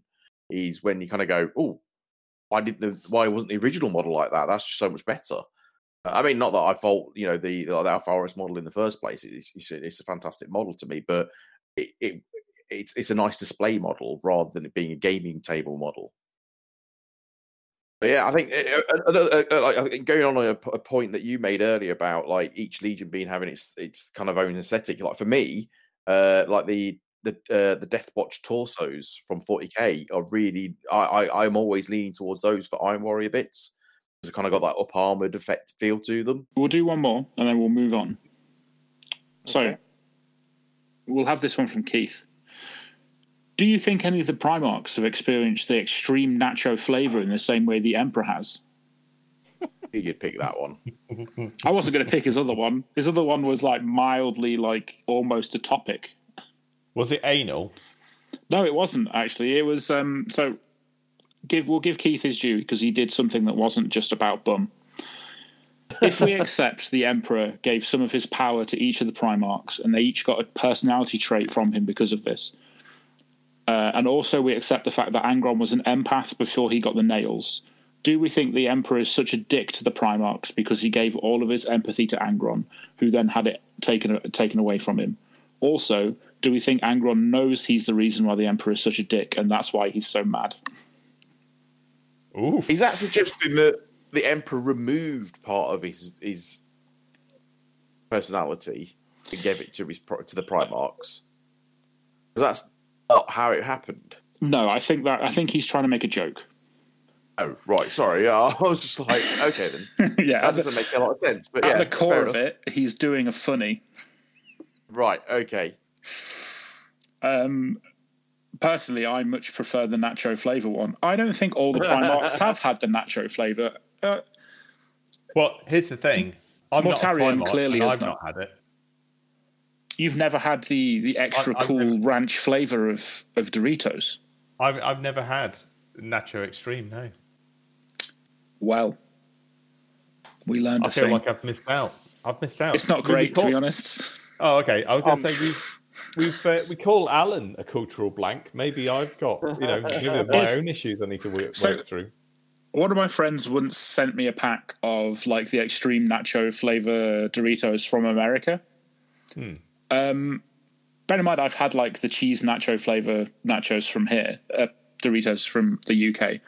The only way I can describe the American ones is if you get cheese to a point where it's both spicy and chemically burny. That was what they tasted like. It's like if you got like the scene from Batman where Jack Nicholson falls into the vat of acid. Yeah. If you got like a lump of cheddar and yoted it in, the nachos were the criminal aftertaste of that like villain or origin story. See, I'd be up for trying some of that. Yeah. You see, I've got a theory actually that a good proportion of Americans, when they leave America, must think the rest of the world is incredibly tasty because they eat some fucking shit. So my friend some Drew, mountains of horse shit. My friend Drew met his now wife here at university, and now he lives in the States. When he first moved over there, he sent me a message that was like, "Why is their bread sweet? Why is their milk sweet?" And I was like, what do you mean, why is the milk sweet? And apparently, like they don't just pasteurize it. They put something in it. They put like a sweetener in it. So you can put it in like coffee and stuff. Don't they put like cornstarch in literally fucking everything? Yeah, yeah. He was like, all their bread's sweet. All of it tastes like brioche, but then their brioche is sweeter than like the normal bread, and I don't like it. And I was just like, mate, make your own bread, I guess, or accept the diabetes. Death race diabetes.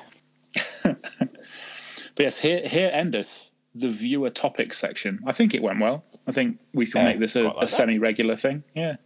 Well, it depends on the creativity of our listeners, I suppose. I think we're going to have to start banning like Nick and Keith. No anal.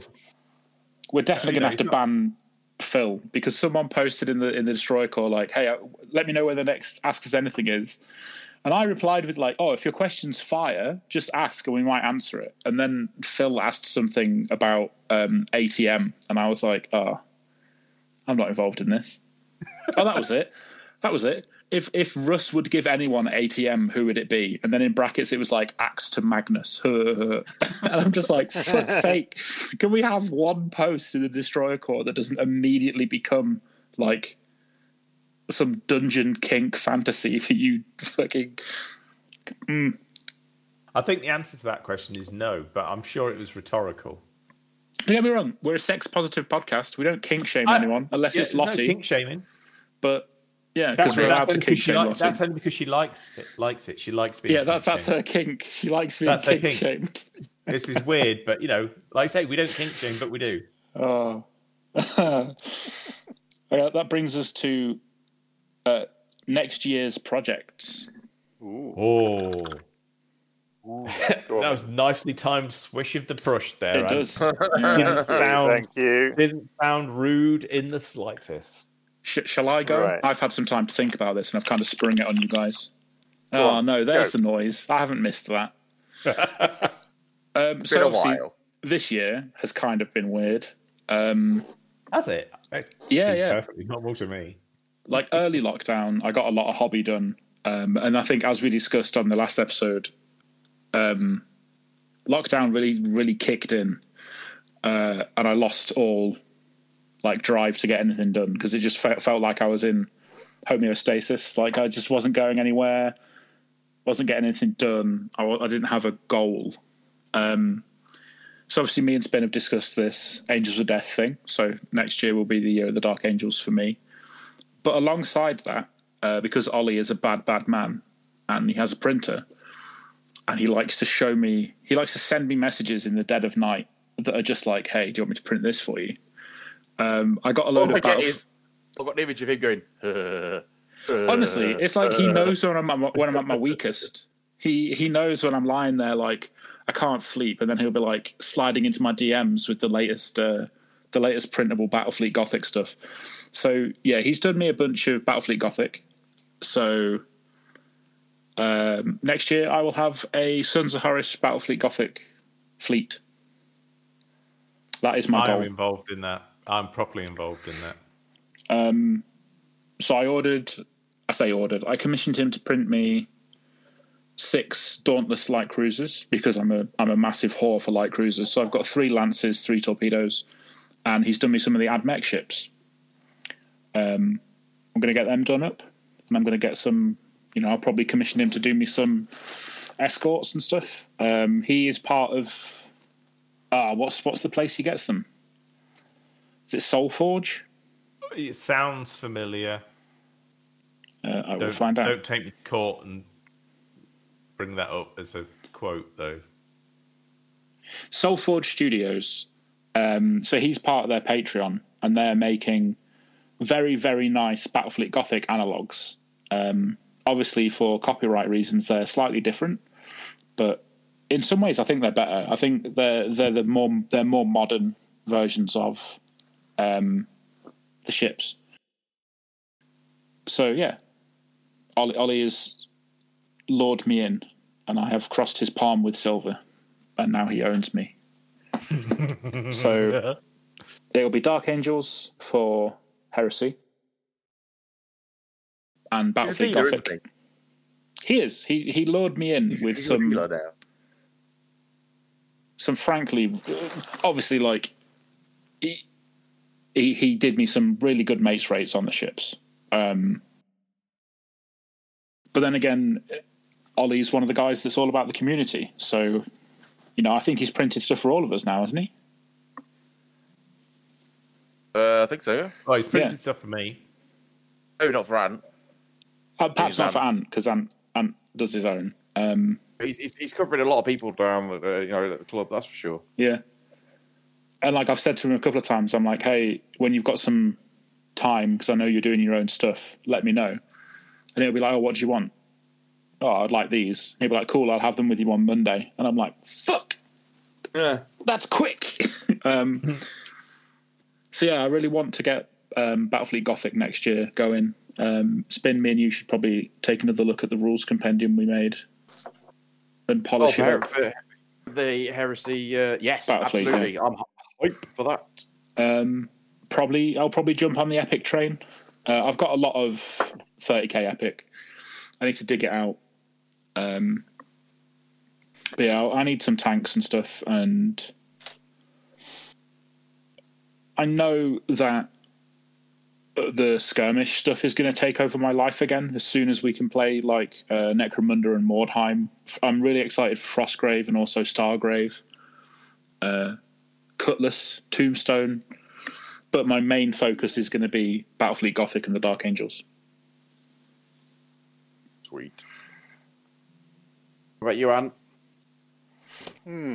What about me? I don't know. See, the thing is, this year, because obviously we've not done any gaming whatsoever, I've been wrapping up various projects quite nicely. So I will probably do, let's be realistic, I'm going to try and do another Rite of War for the best Legion in the world, obviously. Are you doing Word Bearers? Yeah, absolutely. Green Knights. You want me to do Grey Knights, Isla? Don't swear at me. I'm not swearing. So, yeah, I'm going to probably do another Rite of War for the World Eaters. I'm tempted to go down the route of the Recon Company, but I did have planned at the beginning of the year. And then to kind of just work out, like, say, like a 2.5k, 3k list, whatever we normally play at, and then just build it and then just do it. I'm going to be working on the epic stuff. So I've got the 2 tactical detachments under the belt now. So I'm going to slowly start kind of getting a few bits and bobs together for that. The only thing that's kind of restrict me on that is what I can find STL-wise to print off. But so far I found quite a lot of stuff, and some of it really, really nice. But then I'm going to probably go down the route of the Solar Auxiliars. Yeah, boy. And because I've managed to rustle up two squads of not the specialists with the I don't even know what they're bloody called. Basically, you got two squads with like Froome cannons or whatever you want to call them, as in the Volkite guys. Yeah, I got 2 of those, and I've got a squad of the Lasgun guys. Got none of the axe wielding maniacs. No, not yet. You see, I was looking at a few different bits and bobs online, and there was kind of like a cookie-cutter list for the Solar Auxilia, where you take those dudes, put a Blood in with them, they take them up to like weapon skill, this, that, and the other +1 strength. So basically, they become like a Terminator killing unit because they strike at initiative 1 with the power axes. So you know what I mean? They're kind of like a glass hammer. Chuck them in like a flyer, and away you go. But I don't know. I'm going to try to do a bit of a slow grow with that, but not go completely bananas. But apart from that, it's I've got the Horn for Necromunda quite a lot. Yeah, same. You know what I mean? So I'm doing quite a lot. I'm getting all those bits and bobs. I'm going to take my Zone Metallis table up to a 6x4. So I'm currently in the process of printing more tiles and walls and all that kind of stuff. So that ultimately you can play on like 2 4x3s or whatever. I don't know. It's just I'm going to be very flexible, I think, this year. Yeah. And then just see what happens ultimately. I don't know. There's too much stuff I want to do, but I'm going to be realistically with what I want to do. So bit of 30k, bit of Necromunda, bit of Epic. I mean, you just posted a bunch of Epic into the hobby chat, man. Yeah. So you're ahead of the game. Well, this is it. You know what I mean? So, like, I'll do some bits and bobs, and kind of like Spencer's been helping me doing some lists and stuff, and with regards to ideas and whatnot. And it's just kind of like just all right. Yeah, just like wrapping up projects, basically. So I might actually Galleon for and Blood and potential. That'd be a big. But I don't know. I'm a bit kind of like I can't decide. Go on, Paint the hallway. Paint the hallway. That's a good idea. Paint the hallway and print a carpet. Yeah, paint the hallway. Print a carpet. Bang, done. There you go. Sorted. Yeah. But yeah, no, I'm a bit kind of. I don't know. I've kind of got to sit down and have a good ponder about it. What I want to do with gamey stuff, but I'll still keep going. It's just I think once I get to play a game, then I'll go on a mind rampage of right. This is what I want to do. I think that's the trick. That's the trick. Spin. Well, I have lots of plans. Whether I actually achieve any of them is another question altogether. But in terms of plans, what stuff I'd like to get done, the Blood Angels, I'm actually quite excited about starting those and getting those potentially done. Because it's mainly because it's going to be something like a different play style to the Iron Warriors. It's a loyalist army. It's just something a bit new and different for Heresy. So there's that to do. I want to get my Epic Iron Warriors done. That's definitely still on the. I mean, I've made a good start with those by getting them all together at least now. So I want to get them, try and get those painted up if I can. There's all the skirmish stuff. You've got Necromunda stuff. You've got crikey, all sorts of different things that we've been talking about doing. I'm really kind of getting drawn into the possibility of playing 40k, but with using the Age of Darkness rule book. That's become quite a big thing. I'm quite keen on trying when we can play games again, because I think that could be like a really good way of playing 40k, like we used to. But I'll be going for like an alien race, so it's not power armor again. What else? Oh, crikey. Oh, yeah, Star Wars Legion. I need to get into that. I've got stuff for that to do. K-47. I want to get into that as well. Yeah, like lots of things on the drawing board, as it were. But I just need to make sure I start actually doing some of these things as opposed to kind of making plans for them all the time. Oh, an AT. Yeah, getting AT sorted as well. All done for that. Well, I've made some progress in that for you, Spin. Thank you. I may have just made a deal with Keith to try and get that moving along a bit faster as well. Ooh, get you. What to I'm doing it. I'm helping him out. His boiler. Yeah, basically. And I just thought, you know what, it helps him out, but we'll get stuff done down as well. So. That's quite nice as well. When he put up that his boiler's kaput, he's got to find all that money for his boiler.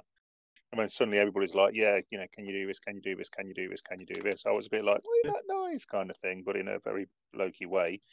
And I was just like, you know what? That's absolutely bang on. So, let's hope. I might, what I might do instead of toast, I might just like, you get those heat pads that you can break and stick them in your pockets. Yeah.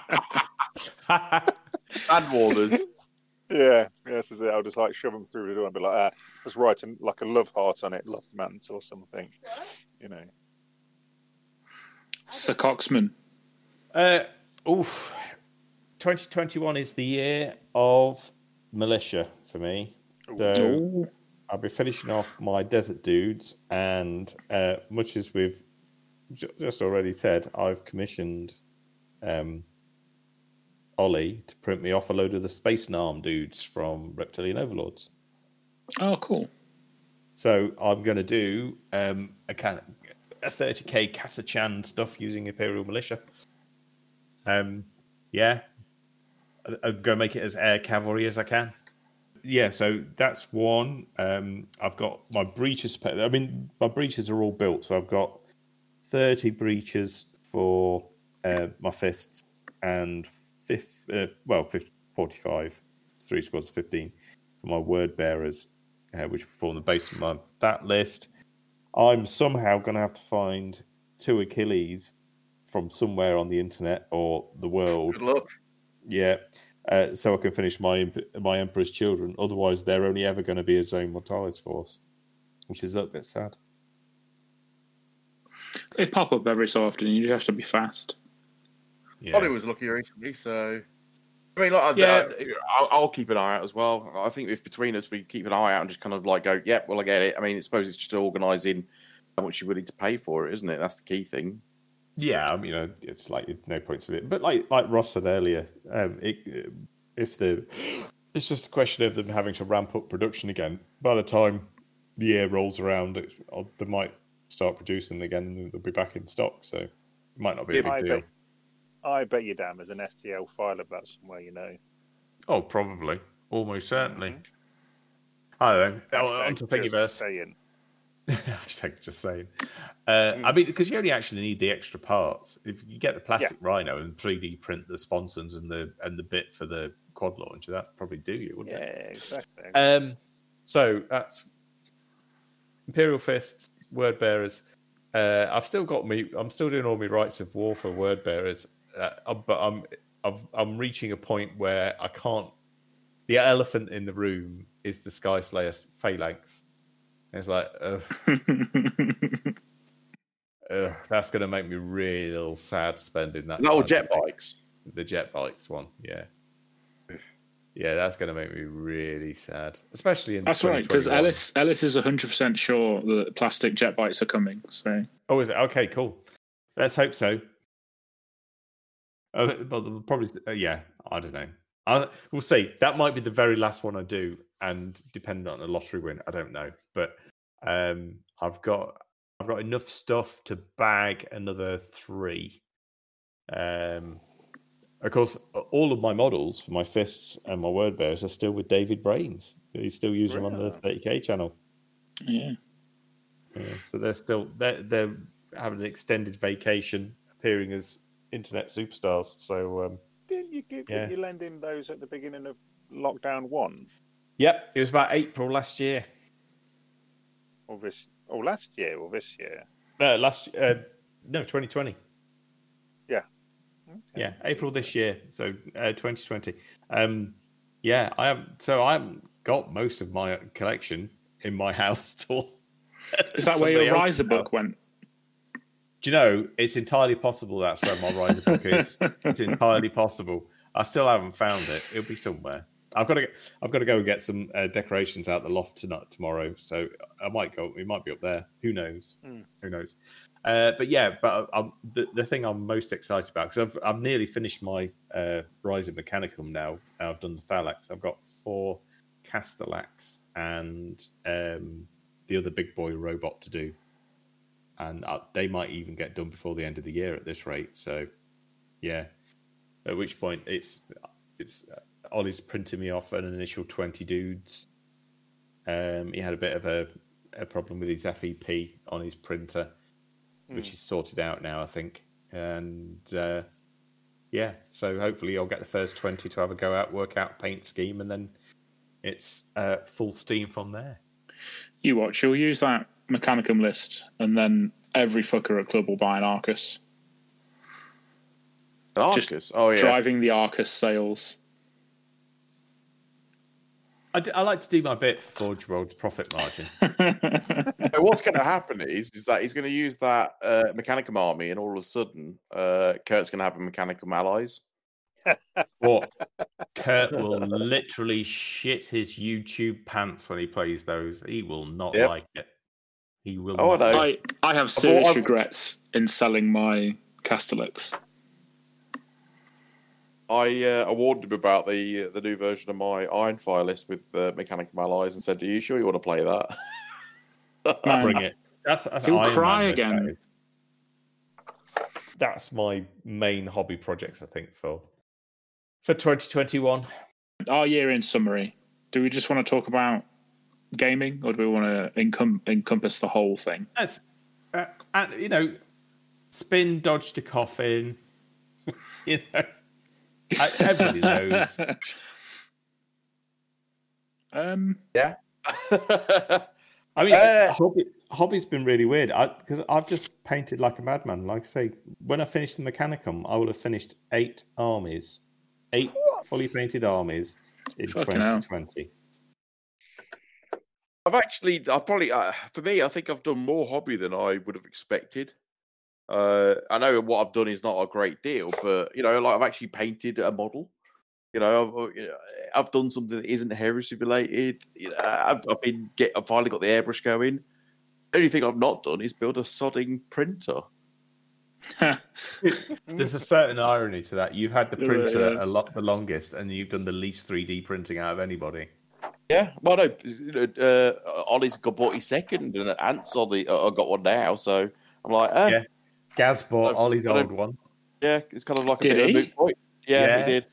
Oh, bloody hell. Did not know that. Yeah.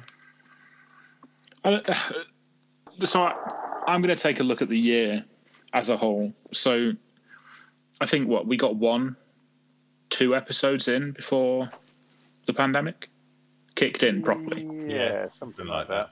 Yeah, so I remember sitting in the kitchen, and it was the day before we were meant to record April's episode, and we had a discussion in our chat group, and we decided that we should probably give it a miss, just because my partner is a teacher. There was a lot of, it was very new. The whole kind of lockdown thing was about to come in, and we didn't want to, cause any fuckery. I remember sitting in my kitchen, and I remember drafting the post that I made on the Phosphex Party page to say that we were going to have a hiatus, and we'd be back when it was safe to be back.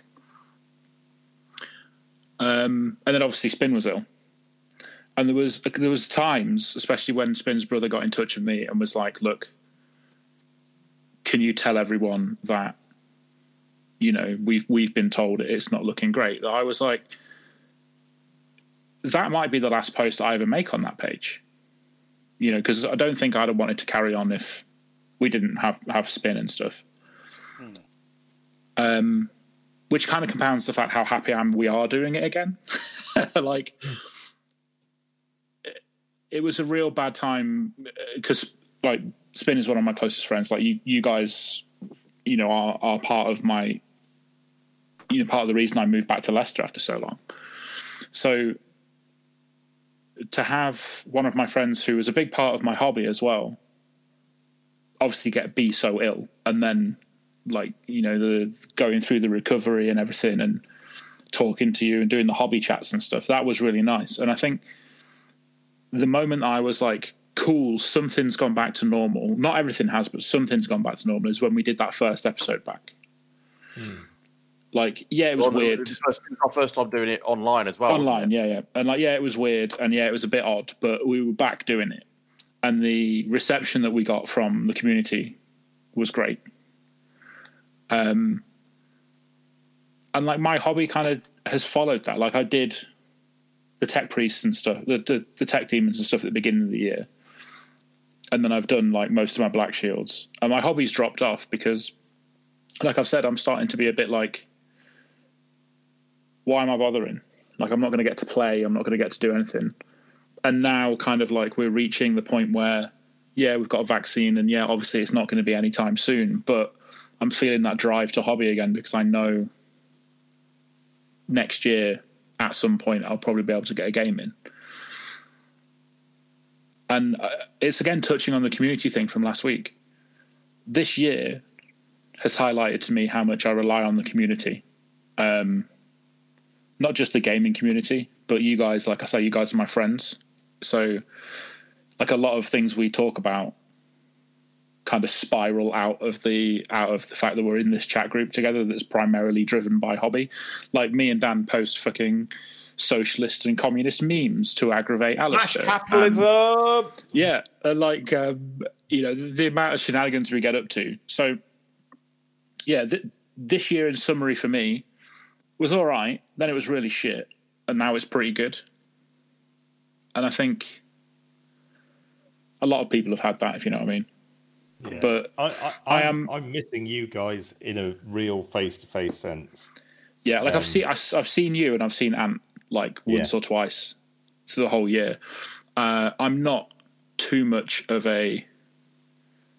There's not too much toxic masculinity about me to say that the first time I saw you, Dan, after you left, I sat in my living room and cried because it was the first time I'd seen one of my friends since like lockdown started, and it had been like a couple of months. It was like the middle of the summer when you dropped by, and like it was literally we just spoke to each other for 5 minutes at my front door, and we stood like 2 meters apart. But it was so good to see someone. Yeah. But yeah, like it went from that post that was "we're taking a break" to "hey, we're back," and it's the big low of having to say we can't do it because we can't get together, we can't we can't guarantee we'll give the people like a decent podcast, to now being able to do that. And the community is, I mean, like the Phosphex page is popping off. People are in there a lot more now. And it's nice to see that the community is like with us again, if you know what I mean. Like there's a whole, you understand what I'm saying. I'm not being weird, right? No. Like I've noticed, like it's been nice to see the Destroy Core getting more, being a bit more active. Like from my perspective, I kind of came out what I came out of, and I was pretty much a wreck. I'm not going to lie, and it was obviously the family helped and whatnot, but the Thursday night hobby chats that we started doing online was a massive, massive thing for me. I mean, at that point, I was pretty much, I was, living with my parents who were looking after me, and I was still trying to, learn how to walk. Still couldn't stand up in the shower. It was all very, very kind of, a lot of different things going on, and then you guys started saying, "Oh yeah, we've been doing this hobby chat on a Thursday night," and I kind of came online to do that. And I didn't do anything. I was just sitting on my bed, just chatting and having a laugh with you guys, and it instantly made me feel more normal. Because, and I've said this to I was talking about this the other day with our friend Joe. Thursday night, like the gaming club night, I was never always played games down there, but I'd still come down. Because to me, it was the social side of it that it was a big, big part of that. Because all the mates down there, I just like chat shit with people, and when I started being able to do that again, is when I started to feel like some sort of normality was coming back to my life after what I've been through, and that made a massive difference to me. It made a massive difference, and at first when I started getting back onto Facebook, I was like, oh, there doesn't feel like there's been much going on, like especially like like the Destroy Core and the podcast, which for obvious reasons, the stuff had. I mean, I'm not going to lie. When I was lying in hospital, I was like, "Oh, I wonder if the guys decided that because there's the lockdown actually kind of happened, and things obviously been worse than we expected at the time, and we decided we weren't going to do that episode. Wonder if they've recorded one anyway, just kind of get one done." And I was actually a little bit, oh, that's a shame. I was kind of hoping to be able to listen to what you guys have been chatting about, but in the end, it was like, it makes sense. And same as you, like when we finally got around to doing that first episode after such a long time and doing it in a different way and recording online, and I don't know about you guys, but I know that a lot of our listeners have always said that they've liked the dynamic that we've had, which we've always attributed to the fact that we sit in a room and just chat shit with each other for 3 or 4 hours. I like the fact that I was worried that we were going to lose an aspect of that when we did it online. And quite frankly, like I say, from the feedback we've been getting, it seems like people are like still enjoying what we do, and that's awesome to hear. Yeah, I mean, we're still doing it kind of face to face, I suppose. In the sense, yeah, I can't see faces right now, but yeah, I just think you can sometimes lose some of the dynamic.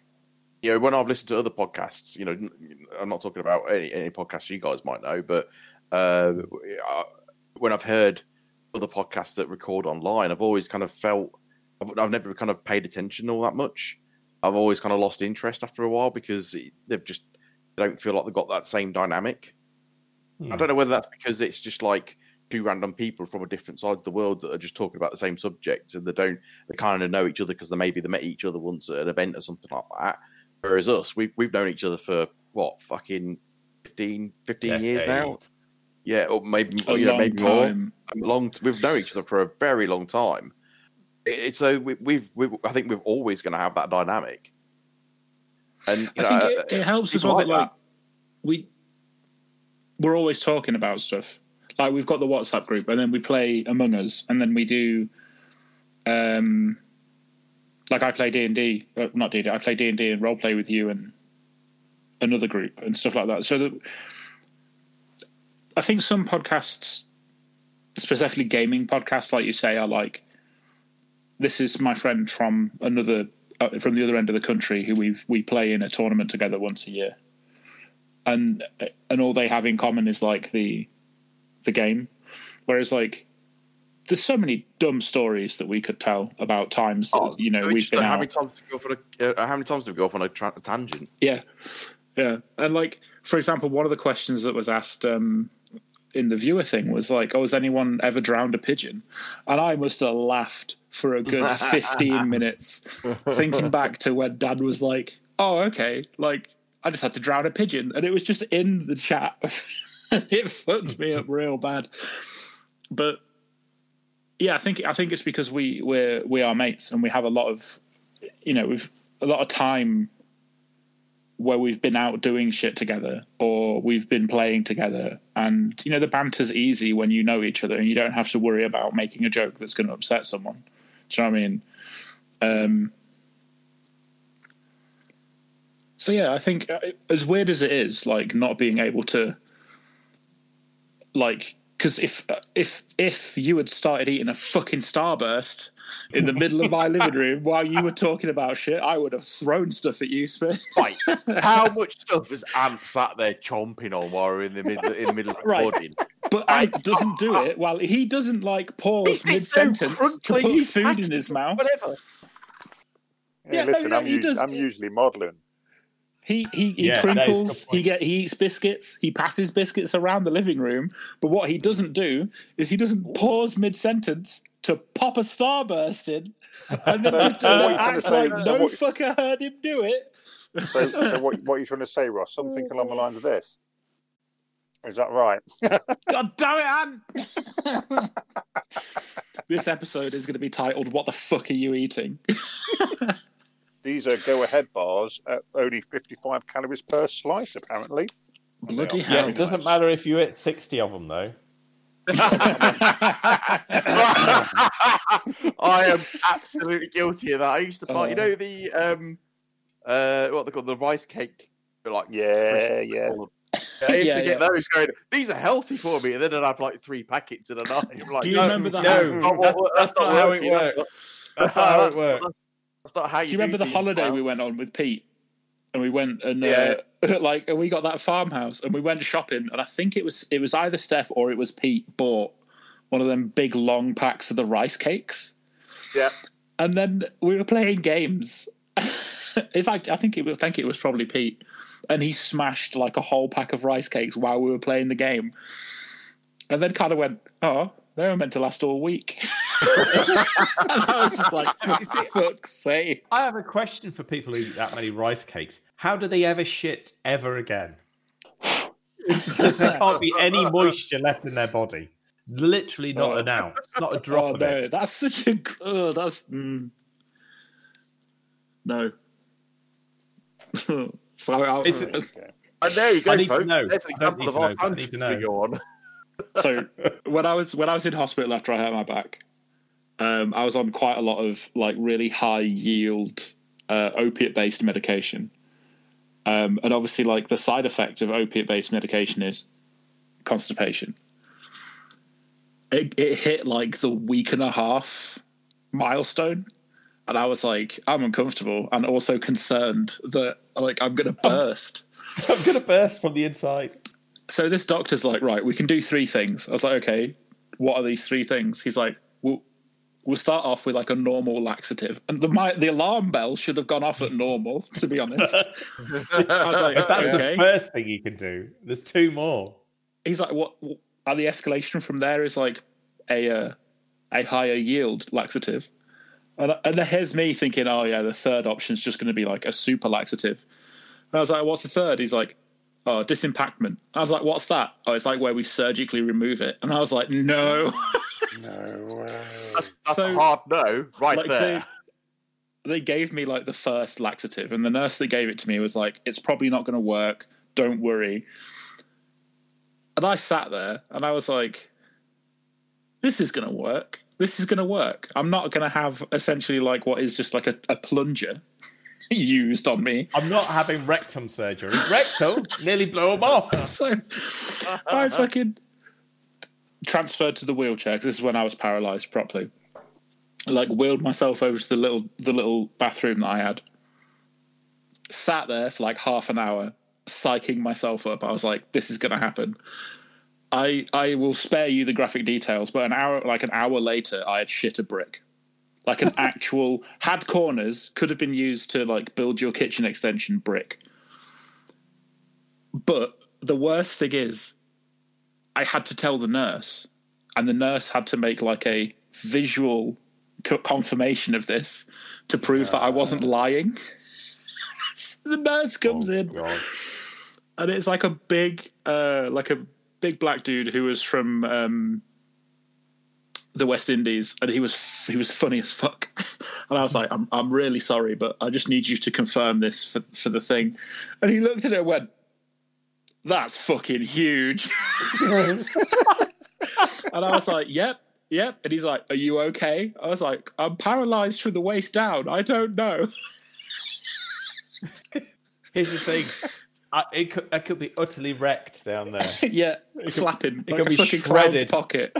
Yeah, flapping like a tattered rag of a flag Oh, between So my basically, arms. so basically, what you're trying to say, Ross, is you're no longer an anal virgin. well, no. I can confirm now. That the integrity of my butthole is confirmed 100%. Sound. And we were going to stop Keith and Nick from talking about ass. No, but they're always talking about stuff going in. I was talking about Yes. something coming out. It's all good. That's the key difference. That's the key fucking difference. Besides, everyone loves a good shitting yourself in hospital story. Oh yeah, man. I have to say, just winding it back a bit, I'm always really concerned when the language they use to describe something could also be applied to a nuclear bomb. So when you get something, it's a high yield laxative, like a high yield nuclear weapon. So, whoa! This is that's worrying in many ways. To put into context the high yield laxative, one of the other people that was there at the time also had the same issue as me, and they had to progress to the high yield laxative, and essentially they were brought a like half a pint cup. I would say, did they give it him on a pole and then back out the room? No. So like he was given like half a pint cup, essentially, like a little plastic cup, and they poured something that both looked and had the consistency of Drano into the cup. About a third of the way up. It was like viscous. It was thick. It made a thwop noise as it hit the bottom of the cup, and then they poured water in and stirred it. And I was like I'm on the other side of the ward, and you could see like globules of this liquid that hadn't like mixed with the water properly. And he smashed it like a champ. Like he just downed it in one and then laid there. And a few hours later, you heard this Detonate. noise. At which point he he started frantically pressing the alarm button, and people obviously came and helped him. And he came back. I don't know, an indeterminate amount of time later, and he came back. And he was pale and he was sweaty. And he was just like absolutely traumatized by what had gone on. And what, about a 3 stone lighter? Yeah. Oh, honestly. This house is clean. Oh, I think that brings us on nicely to... Oh, no, because, Ant, have you done your year in summary? No, not really. No, go for it. Sorry, I segued into a shit story. Let's have a think. Year in summary. Got rid of a crazy lady. That was good. When you say got rid of, she isn't under your patio, right? Yeah, she's buried in the kitchen. No. So sorted out. What? Suddenly we're a true crime podcast. Kill I someone. didn't kill anybody. They just disappeared forever. You buried You know where we've got all those trees that have got those really lumpy bits by the roots? Yeah. Not saying any more than that. that is Right. He's going to go digging. So anyway, hopefully. So obviously got rid of, one problem at the beginning of the year, got a new job, but it wasn't what I was expecting. So got rid of that. On a new job at the minute. So I've actually, ironically, I've managed to find 3 jobs in the middle of a pandemic, which has been quite surreal.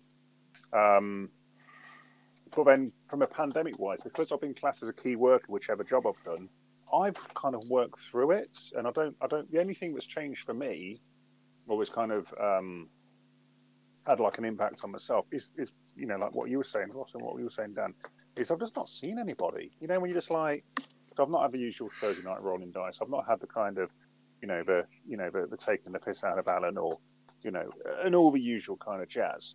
But yeah, for me, my year in summary, it's not been as ironically on the pledge, as I call it, or on the blog.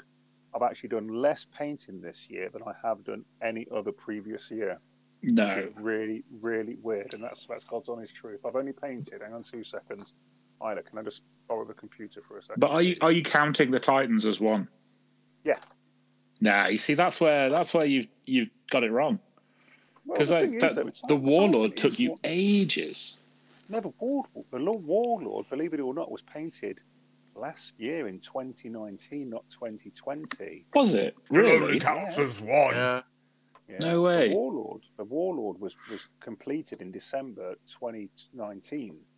So if I look at my painting log for this year, shush.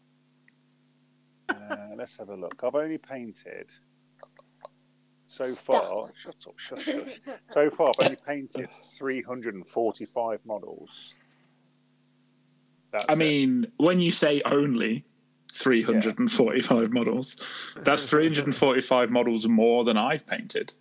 Well, then compare that to 2019 when I nearly rocked up. I was 495. 2018, I was 750. 2017, I was 555, and so on and so forth. So, and like, then on 1,038, that is Isla. So model count has been down, but then I've been doing huge kits, as in the Warlord, not the Warlord, the Reaver, and the Knights, all the Knights. So I've been doing bigger kits. So I don't know, but my painting's been very up and down so far. But then, you kind of. Well, then I think that's because I've not been gaming, so I've not had that kind of mental motivation to say, right, I want to get this done, or I want to get that done, and all that kind of stuff. So, but yeah, in all overall, my 2020 has been. You know what? I've had a pretty good year. All things considered, and you know what? I'm not going to sit and say that it's been dog shit. Yeah, there's been language. Sorry, Isla could be the new fucking star of our podcast. This is it. Oh, I love that. There's going to be, there's going to be parts where it was rough, like with Spencer, with Cooper, with various other people kind of taking wobbles, like mentally healthy wise and all this kind of stuff. But we covered a lot of it off last week. But it's not last week, last time. But overall, to be honest with you, we're coming out the other side of the year, and I think as people we're all going to be a lot stronger and a lot more resilient. and a lot more willing to talk about stuff. But then, hobby-wise, I'm ready to play a game, man. I'm itching. Yeah, man. I've made 2 tables since lockdown, so I'm just sitting there. I'm like that. When can I roll some dice, please? But yeah, it's been good. It's been good. It's been good and bad, but more good than bad though. But yeah, there you go. That's me done. Was anybody else left after me? Was it you, Dan, or? It's Mr. Dan. There you go. Yeah, I mean, I had some personal life shit to deal with, which you don't need to rehearse it. I mean, you guys know about that. But that's all sorted now, so that's cool. And what else? I don't know. I think 2020 has come to a bit of a rough end. I mean, I take hope from and having had 3 jobs during the lockdown. But the place where I work is talking about mass redundancies, and I think 2021 is going to be a rough year for everybody as a consequence of this year. And I think for me, that's going to kind of like land January and February. So I guess all I'm doing really is making the most of between now and New Year, and just having living my best fucking life, and then dealing with this shit on the 4th of January when it hits, if it hits, I am foaming at the mouth to play a game of some kind. I'm desperate for it. Is Ginned Up Dan coming to Among Us on Wednesday? Fucking yes. In fact, Park the Gin, I'm getting a bottle of red wine. I'm going to go and buy a bottle of 30, 40 quid bottle of red wine. I'm going to smash it whilst playing Among Us, and you're going to watch the slow decay of humanity whilst it happens. It's coming. It's on Wednesday. So yeah, 23rd. Yeah, that's cool. I've got the 24th off, so I'll join you, Dan. Yeah. Daddy, Yes. Let's get absolutely fucking battered. it's on Thursday. What's on Thursday? Thursday. Oh, Friday's speaking of Christmas which, Day, my kids are up for a bit of Among Us as well, so we could get another couple of players on if you're interested. Yeah. Oh yeah. As long as they're... How old are your kids? Hold on.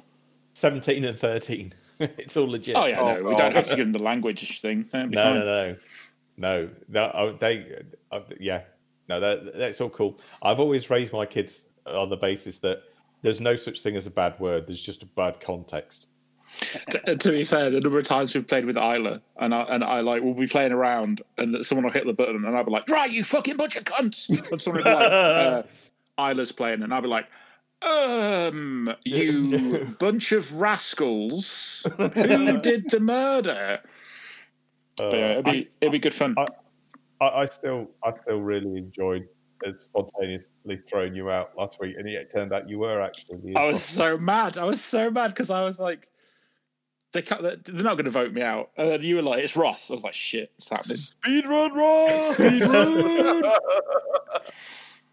Oh, that made me so happy. Anyway, it was good. Yeah, but I think what I want to do for next year, something else I wanted to do. What I've tried, I tried to change it, a kind of like a life philosophy thing, which sounds a lot deeper than it actually was. We should try and be unremittingly kind this year. And I mean, for fuck's sake, I think we've all needed it, haven't we? Yeah. It's if you take away any other benefit for anybody else, that's really helped me cope with the whole thing. In the sense that I can look back and think, I did that for person, and it doesn't have to be big or huge. It could be as small as just contacting somebody and seeing if they're all right. Just those little acts of kindness. I think you could be completely parochial and selfish about it and just say, actually, that's good for me, regardless of the impact it has for anybody else, which undoubtedly is good. It's good for me as well. And so, yeah, I don't know. I think I want to push that envelope and see what I can do next year.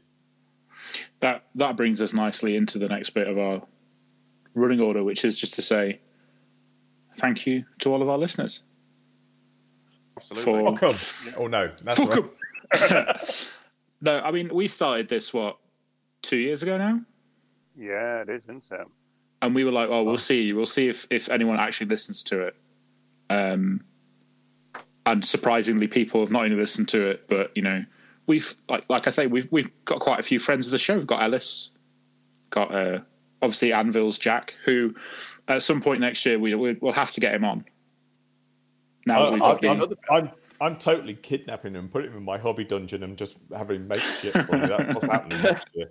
I think this is something we actually wanted to discuss. I mean, just before we get too far into the ending here, but I'd like we did that early on. We had we got a couple of the local guys on for a bit of a laugh, and I like that. I like I think we should do that. And now we're doing it online. It's maybe even easier for us to get someone. We should get some people on. We should revisit having Pencil Dick on now. He's got a full army. Now his thousand sons are He's pretty much finished, hasn't he? I don't know. He's moved on to other things, hasn't he? I think he repainted them all over lockdown. Oh, did he? Oh, okay. Yeah. Oh, this might have been while you were doing your Rona Jesus impression. He went from metallic red. He went from like the normal red to metallic red, like we told him to the whole time. I know he started on them, but I didn't realise he'd got them finished. So fair play to him. He better fucking had before he started his fucking YouTube channel, the Slack-jawed local. But it'd be nice to get it. We should get Will back on, and we should get some. I'd like to get more of the community involved next year. Like, I want to get Ellis on so he can talk us through his conspiracy theory, which at this point might just be in my head, but who knows? Well, here's my. I think that could be a beautiful episode if we get Ellis on, get him talking about his conspiracy theory, and the last thing we hear is him being dragged away to be taken to a psych ward somewhere. No, because that would just be the live equivalent of Ross getting red pills on the internet. Like, I mean, but never mind that. Just think of the listener numbers. That would be amazing podcast broadcasting. What to do is make it a bit more spicy. And every time he comes out with something that's believable, then you take a shot of vodka. Or something. God. Oh. You see, I'm quite keen to introduce my new language infraction stuff that I've introduced into our chat. I love that. Shape or form. I love the language infraction because it's Alan every time. Well, of course it's Alan every time because we're picking on him because bullying's a cool and genuine thing to do to another human being. Except he's not human; he's a Venusian overlord. It's fine. Yeah, that's not a conspiracy theory. We've all seen him. His human face has slipped at least once every 24-hour period. It just does. Yeah, more of the community on. I know Jack wants to come on. I've spoken to him about it. So I think it'd be a fun episode to get Jack and Spin on to have like a conversion off. It'd be like that's not even a competition. Well, I mean, he uses green stuff. I'm out. I'm done. Yeah. But like, I mean, I think it goes back a little bit to what we said last week. The community that we've built is great, and I'm going to reiterate last week's point. If you want to be in the community, join the Destroyer Core Facebook group. You don't have to post all the time. Just post. If you've painted something cool, post. If you want to ask a question, post. No one's going to flame you unless you deserve it. Like the guy who posted about Blood Angels, and was it Super Heavies? Yeah. Ooh. Yeah. He basically been getting shit for having a. He was asking about something else, I think, and then in the comments he came Mark out. 5 armor or something? It was Mark 5, and I'm going to find the post because I feel Mark bad. 6. It was Mark 6 armor, and then in the comments he was saying about he's got like a Bane blade, and he'd been getting shit for having a Bane blade. It was Adam. Adam, yeah. He's fairly new to. I think he's fairly new to the podcast actually, because he commented on another group somewhere else about how he's only like 2 episodes in. I was like, "Oof, you're in for a long ride there." He did, however, brace for impact. Give me permission to call him a twat. So, live on air, Adam, you're a bit of a twat, mate, but we love you. But this is it. Like, we are going to troll you and we are going to take the piss, but ultimately, like, we're here because we love the hobby and we want other people to join in and take the piss out of us and troll us. We're very much the kind of people that, like, would say, so. We are specifically talking about Alan, but we're not specifically talking about Adam. Yeah, Alan and Adam are quite close. Yeah. Yeah. But no, I think the point is that we're very much the kind of people that we would say give as good as you get. Yeah. I think when it comes to like specifically people's hobbying, we're very much the kind of like, if it looks cool, then it's cool. If you think it's a cool idea, go for it. If you turn up, I think, in rock up with a Primaris army for Horus Heresy, you might get a few comments there. Oh, but... you're gonna get some smoke, but if it looks good, it's fine. The thing is, you hear it's the way hobby thing. You hear the way we heresy. talk about the guys in our heresy scene: Two Pump Nick, Pencil Dick Kurt. Like, these aren't nicknames we give people because these are all like, we're just mean to each other. We're mean to each other, basically. And you should hear the amount of shit I get because I can't walk properly. So, in a way that only people who really love each other can be. Wait, do you reckon it was that colossal shit that's caused me not to be able to walk properly? That's entirely possible. Probably shut out part of your spine. That would explain a lot, to be honest. Maybe it's one of those vertebrae that you actually shit out. Yeah. Mr. Ross, but yeah, it appears that part of your spine is missing. Did you have a big shit at any particular point? Yes, I did actually. Imagine shitting a bone. That'd be grim. But yes, thank you to our listeners, to our community. You guys are great. Even if we give you abuse and we call you names, we do it because we love you, and society's programmed us to be unable to say that without also calling you a dickhead. Massive bastards. Yeah. This is our Christmas episode, so we're going to end on a cliffhanger. Going to sing a carol, aren't we? I'm going to put in a real big gap in the edit right there after the end on a cliffhanger. Oh. No, we're not going to end on a cliffhanger, and we're not going to sing a carol either. It's against COVID guidelines. Any more for any more, chaps? I mean, I'd say we ought to try and wham everyone. No, because I'm still in the game. Thank you. Become a hunter. Become a hunter. No. Could you imagine the outcry? Brilliant. Yeah, but Ross can edit it in as the opening to the episode. Oh, now and then there's play an it on idea. Christmas Eve. That's what I'm saying. Ant doesn't need to listen to it. It could be the opening music to the episode, to the Christmas episode. I have to say, that we release on Christmas Eve. I mean, how annoying would that be? That is a bit like us talking about posting toast to Keith. And it sounds like something we should definitely do. The question is, you guys are harsh, man. And there's a typical example of us in the community. Yeah. Yep. Right. Has anyone got anything else before Dan gives us the signs us off?